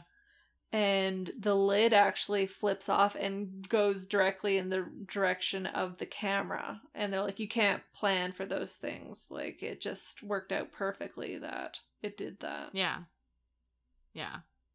It was definitely a very dramatic moment because there's almost this white noise, right? That's happening when Sam sees his father. He drops the coffee cup and we don't hear any of this. It's just a muffled thud. The sound has faded out.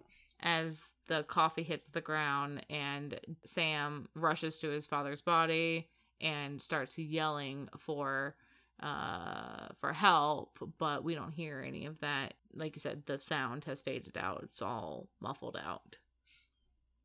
Very dramatic. Yes. It's a very compelling season premiere. But it works. It's good for this episode. Yes. Yes. I agree.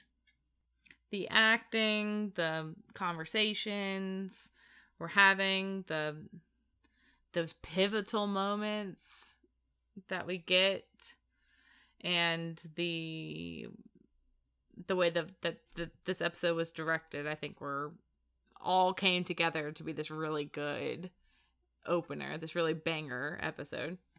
100%. 100%. Like, I'm really glad that we got Kim directing this, because he was so skilled at what he did. And that is the episode. That is the episode. Now for final takeaways. Do you know what your final takeaway is, B? Because I've got a couple, and I think that I'm going to make you choose first. Okay. I don't know. I just really like the out-of-body experience that Dean went through. I like the conversational opportunities that offered, the things that people would never say to each other. We get to hear them and experience it the way that the characters do, because that whole audience surrogate blah blah blah stuff, I don't know. I just really like that we got to see Dean like this, and we got to see how Sam reacted, how Dean reacted, how John reacted, and all those character moments were really, really effective. Yeah, I definitely agree. What are your multiple takeaways? Well, I think that my final takeaway, I think that the big takeaway definitely has to be the deal that John strikes with the yellow-eyed demon, and the fact that John meets his death in this episode. That's huge. And we are left guessing and left wanting more, both from, what's going to come from this deal that John struck, and again, the wider implications of the Winchesters doing anything for family and actually disrupting the natural order of things to save their family. Yeah, like holding on to each other almost too hard. Yes. Yeah. Bend it till it breaks. So that's definitely the big kablow of this episode. I also, though, really, really liked the conversation between Dean and Tessa, and the way that Tessa was bringing Dean around to understand some of those implications of defying the natural order of things. You know, that's how angry spirits are born. You know, you don't go when it's your time to go, and then you're stuck, and there's no changing your mind when the deed is done. You know, we have Dean through this whole episode saying you always have a choice, but we have Tessa saying your choices have consequences. Yes. And that's such a good way of putting that. Yeah. And then take that and apply it to what John just did. And it makes you all the more hungry to know what the consequences are going to be for this choice that John made. 100%. So I really like Tessa. I really like Azazel. I like all the conversations that happened here in this episode. And just the acting was top tier as well. Amen. It's so good. Yeah. Yes. So good. To see Dean get that vulnerable too. Like just to see him from where he started, just fight. But then he goes quiet and he knows what the right thing to do is. And he's ready to take that step. And then it's denied him. His choice is denied to him. Mm-hmm. It's a lot. And like you saying how vulnerable he is, like how few layers he has on him. Even physically, like the clothes, he's single layers. He's got no shoes on. We're really seeing him as like this young, I don't want to say kid because he's not a kid, but he seems really young in the moment. I agree. And we see his struggle with autonomy. We see his struggle to be himself. And then, like you say, we see his choice get negated by his father. I also think that one of the reasons why his conversation with Tessa struck me a lot is that we haven't really seen anyone be gentle to Dean. And here's Tessa being so empathetic and gentle to Dean when usually Dean is the soft one. Dean is the one that is reaching out the hand and being the soft voice and getting down on your level and trying to empathize with you. Yeah, putting himself out there to help you feel better. Yeah, but here it's Tessa that's the one that's comforting Dean and being so gentle with Dean and just trying to make him understand. And that's something that, like, I don't know, it's the first time that we've seen Dean receive comfort, like real comfort. And I don't know, there's something about Tessa stroking his hair. I'm just like, oh, come on. He needs more hugs, okay? He just needs more hugs. Yeah. She was a really compelling character. She really was effective. That actress did a great job. Yeah. Mm-hmm. Do you think we talked about it enough, B? Is that the episode? I don't even know. Did you know her name means Reaper? Tessa, really? Yeah. They were like, we're putting the button on that nose. So subtle. Yep. So, there. That's my final take. It's so freaking funny because we have this episode and then next episode 2, everyone loves a clown. I know. Ugh. I'm with Sam in this one. No clowns. It's just so funny. I'm sorry, it's everybody loves a clown, not Thank everyone. You. Okay, yeah. I know that you really wanted to call me out on there. So I thought about it and I'm like, so bad. Like, I don't want to do that. Everybody loves a clown. And it's so funny because, like, this is the episode that has so many other big moments, but it's also the episode with the clown. So, yeah. I can't even remember anything about this episode. I know you've described things that are in it. I'm like, I guess we'll wait and see how that plays out. I am very much looking forward to it because next episode is definitely a big episode too. We see Bobby, we see Baby, we see all the Winchester angst and the Harvilles. I'm looking forward because I think the thing I remember is Dean beating the car. Oh yeah. Oh yeah. Yes. Oh yeah. Oh yeah. I'm ready. Okay. But that is for next time. So please tune in. We hope you enjoyed this kicking off of season 2. And like Remy said, we'll see you next week for episode 2. Yeah. I've already hooked them in, B, so they have to come back next week. I mean, you gotta. Everybody loves it. You gotta. Everybody loves a clown. Yes.